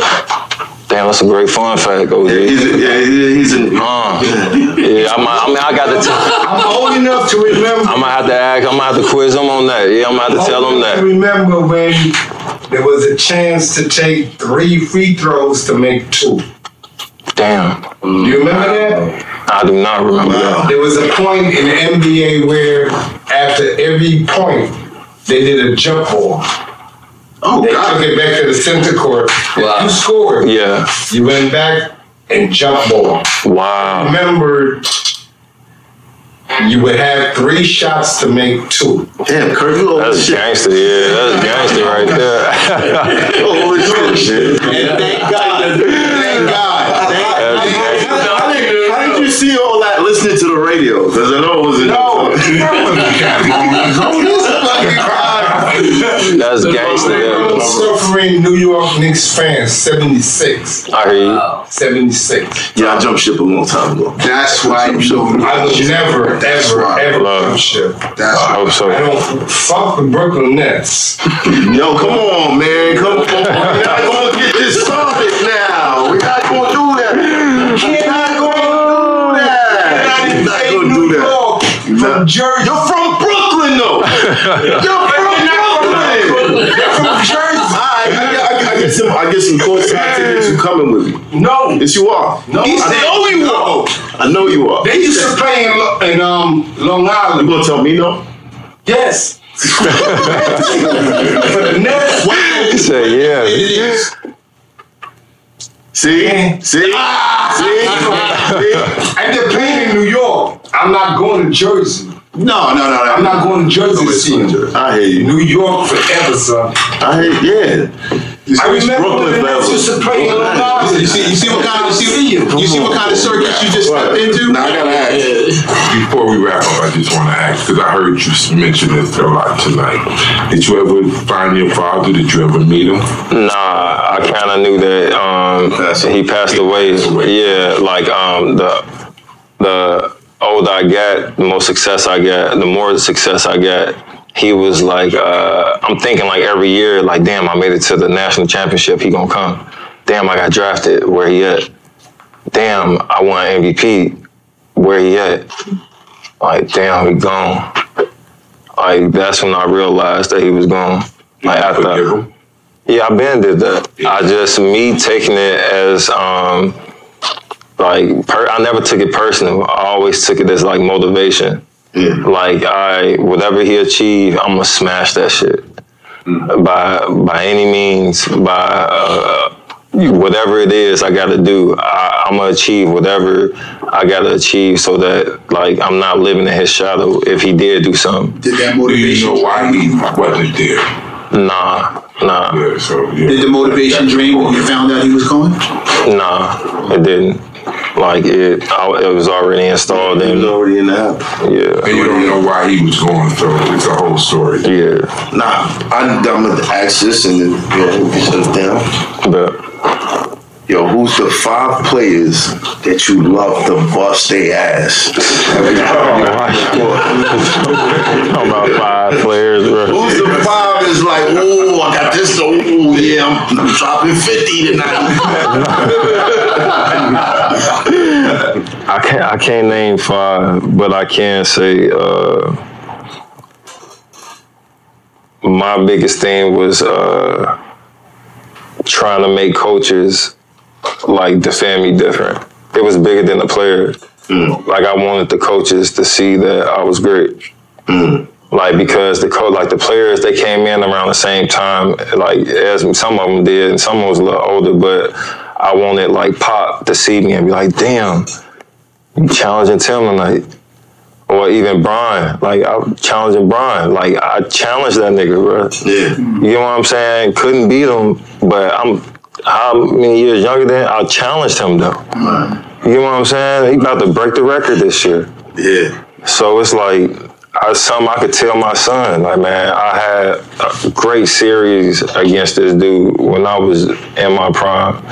And I made him think. I made him, like, go back to the bench. Yeah. You know what I'm saying? That's why I used to try to figure it out. Yeah. That's what I mean. Like, those are things that... Heroes game plan they needed to come up with. What was that series like for you? Like, what did you want to prove to the world? Like, nah, that I could just hoop, bro. That was it. Like, I could hoop. Like, because they kind of, and I could think the game. Like, a lot of people say that I'm this drab, dumb individual, whatever it is, or think that. But at the same time, you don't achieve what I achieve by, just think about any other any other sport, somebody would have won that award at that age or whatever it is, or the youngest ever, they would have been like, oh, the mind of this kid is phenomenal. Phenomenal. Like, you feel me? I'm just saying, just think about if it was tennis. That's all I'm saying. But since it's basketball, you want to dumb it down. Oh, it's only athleticism. What? What you mean? You gotta think like I only think I'm challenging a nigga that's gonna end up being the greatest nigga that ever, one of the greatest nigga ever play the game. Right. And he's on the team with 2 other Hall of Fame guys. You know what I'm saying? Like, or me challenging my rookie year, I took the Celtics, that team, to game 7. Not only me, but my teammate. You get what I'm saying? Like, anybody else they look at like basketball and all that, or my situation, and try to dumb it down. But it is what it is. So it make my story what it is. So that's one. I can't name no more, bro. There's nobody else. It's always the coach. I swear. Who's the coach? I want the coach to be like just say if I played a certain way one game and we won, I wanted to see the adjustment that they made the next game, to see like, all right, did he learn? Or it's been other coaches like, oh, he didn't learn, I'm gonna keep doing the same shit. I played in my first, I missed the playoffs probably my 4th or 5th year, but until then I was always in the playoffs.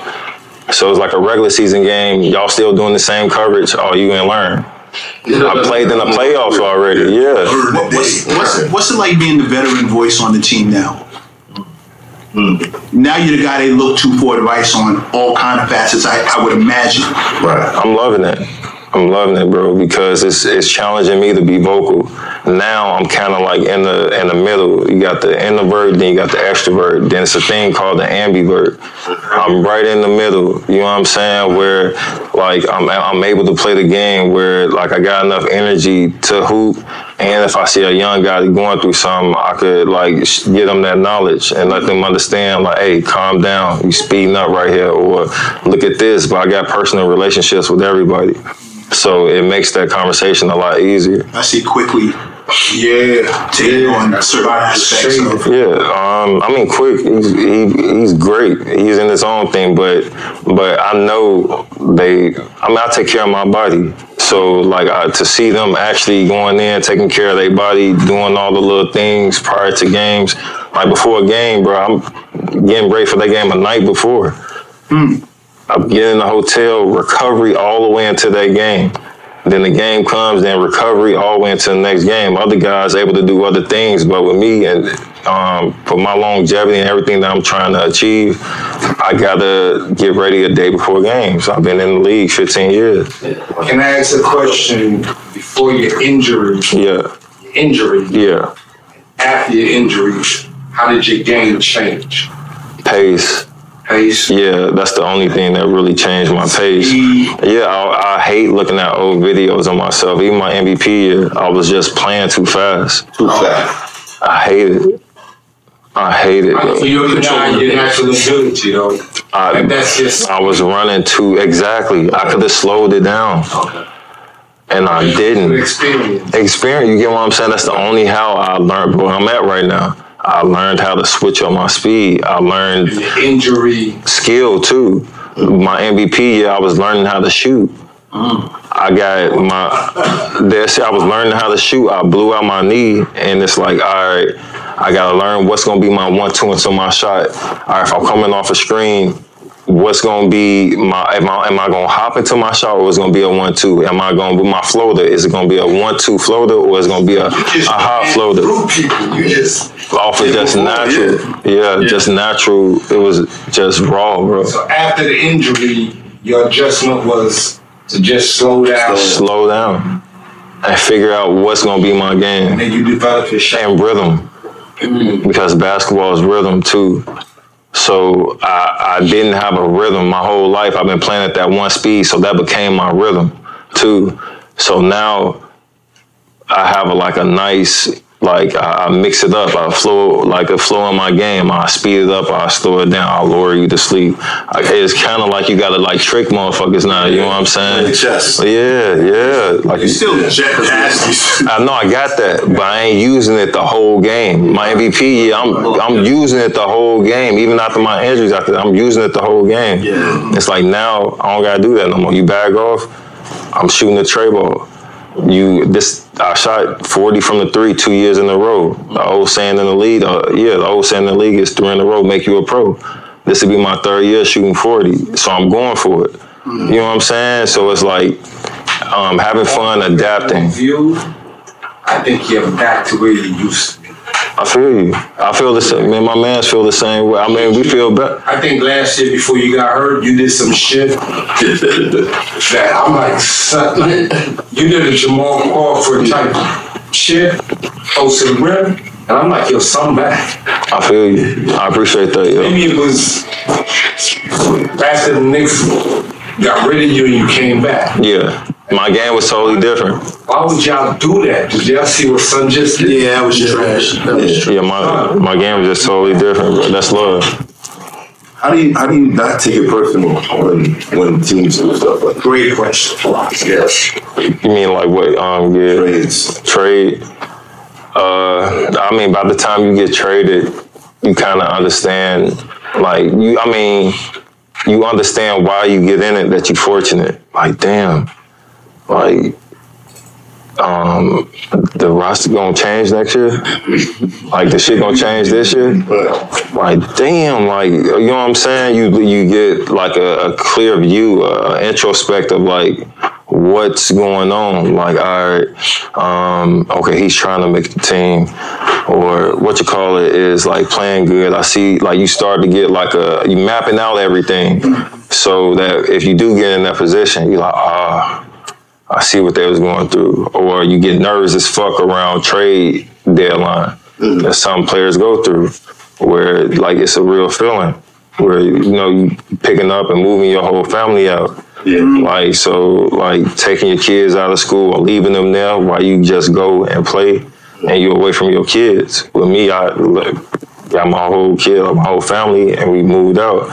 And that's an adjustment in itself. Like just figuring out, that's all about, I'm saying, being fortunate. I'm happy I got the job. Right. Because there's a lot of people just get fired and, hey, you figure it out. Right. So, and I'm cool with a lot of people that's trying to figure it out like that too. So, like I said, OG, always being grateful, staying in that vibration, and just understanding that, like, this shit is way bigger than me. I don't know what we do. Me and my gal, I don't know what we doing, but the shit that we creating through, like, his networking and, like, me being who I am, has been something special. So. It's absolutely something special. At the end of that, I know we gotta end up. It's all the plan of the Lord. All of us are here working on something. And I did do a little research in you, so that's why I mentioned that, because you had things out there that say that you advocate Christians. So I know that maybe that's not so, but either way, everything, all of us are on a plan that has been set by God. Yes. And we're all just working that plan. I respect, when you say stuff like that. But I can't help but think that, there's a path that God lays out for you. But you gotta choose it. And that's where you can take the credit for what you've accomplished. You never take the credit. No. When I say that, I mean, when you know all the times that you was in Chicago and you said, oh, that's what y'all on? Nah, I'll be over here, I'm gonna be hooping. Yes. You chose the path. There was another one. I see you. But you didn't take that one. And that's the power that we have. We get to pick the path. You dig what I'm saying? Who our master is. Yes. Right. You do get to pick who your master is. The choice that we are given, people think we have choices like whether I'm going to get up or come to the show. That's really not a choice. That is written already. The path is the cross that he has on his arm. So what you're explaining is that cross on his arm. So the path is left or right. It shows you, but it's all, either way, it's going straight to the top. Everything that happens is for the good of the Lord. Whether we understand or not. And with that being said, make good decisions. Make good decisions. Sir, before you cut this God don't go to jail. Make good decisions. Sir, before you cut this off, can I give respect to you? Because today was a hard day for me. I went and saw my stepdad being laid to rest. He called me 5 minutes after I came home and took my suit off and laid on the bed. He said, come through, I'm gonna make your day better. I said, how? He said, D Rose is in the chair. Damn. I got dressed in 15 minutes, I was in the cab. So, blessed love. More life, more love. Love, peace and love. Cut it out, man. That's real shit. That's what little bros here. You know what I'm saying? We the little bros, son. We the little bros. We the last ones. Like, you know what I mean? For sure. Little big bro, because if you stand up, you gotta look down at me. Love, man. Salute. No, same with everybody, man. I appreciate y'all, my guy. Me and my guy I told him a long time ago when I saw your shit, like, man, they got something. And over a while, I look at all y'all shows.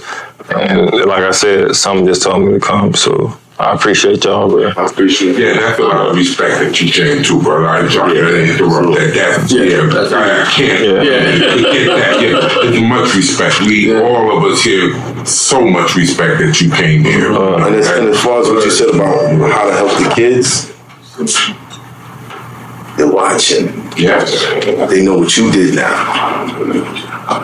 They know what you did. I go to jails and I talk to the kids.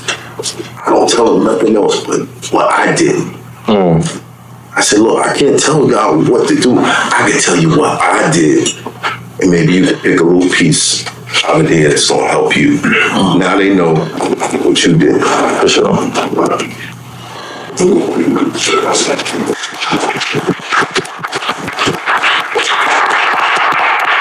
Let's see if you can make your next game. Let's see. I'm back. No, appreciate y'all. It's hot for trapper turn smack rapper. Only smack rapper that you know is smack rappers. Got bars, I can hang with the backpackers. Trap star, I don't hang with the backpackers. I'm in the hood with the work you heard. Making fiends leave earth you heard. Got your baby mama thirst you heard. Feel the flow, nigga, throw it in reverse. This the way you need to surf you heard.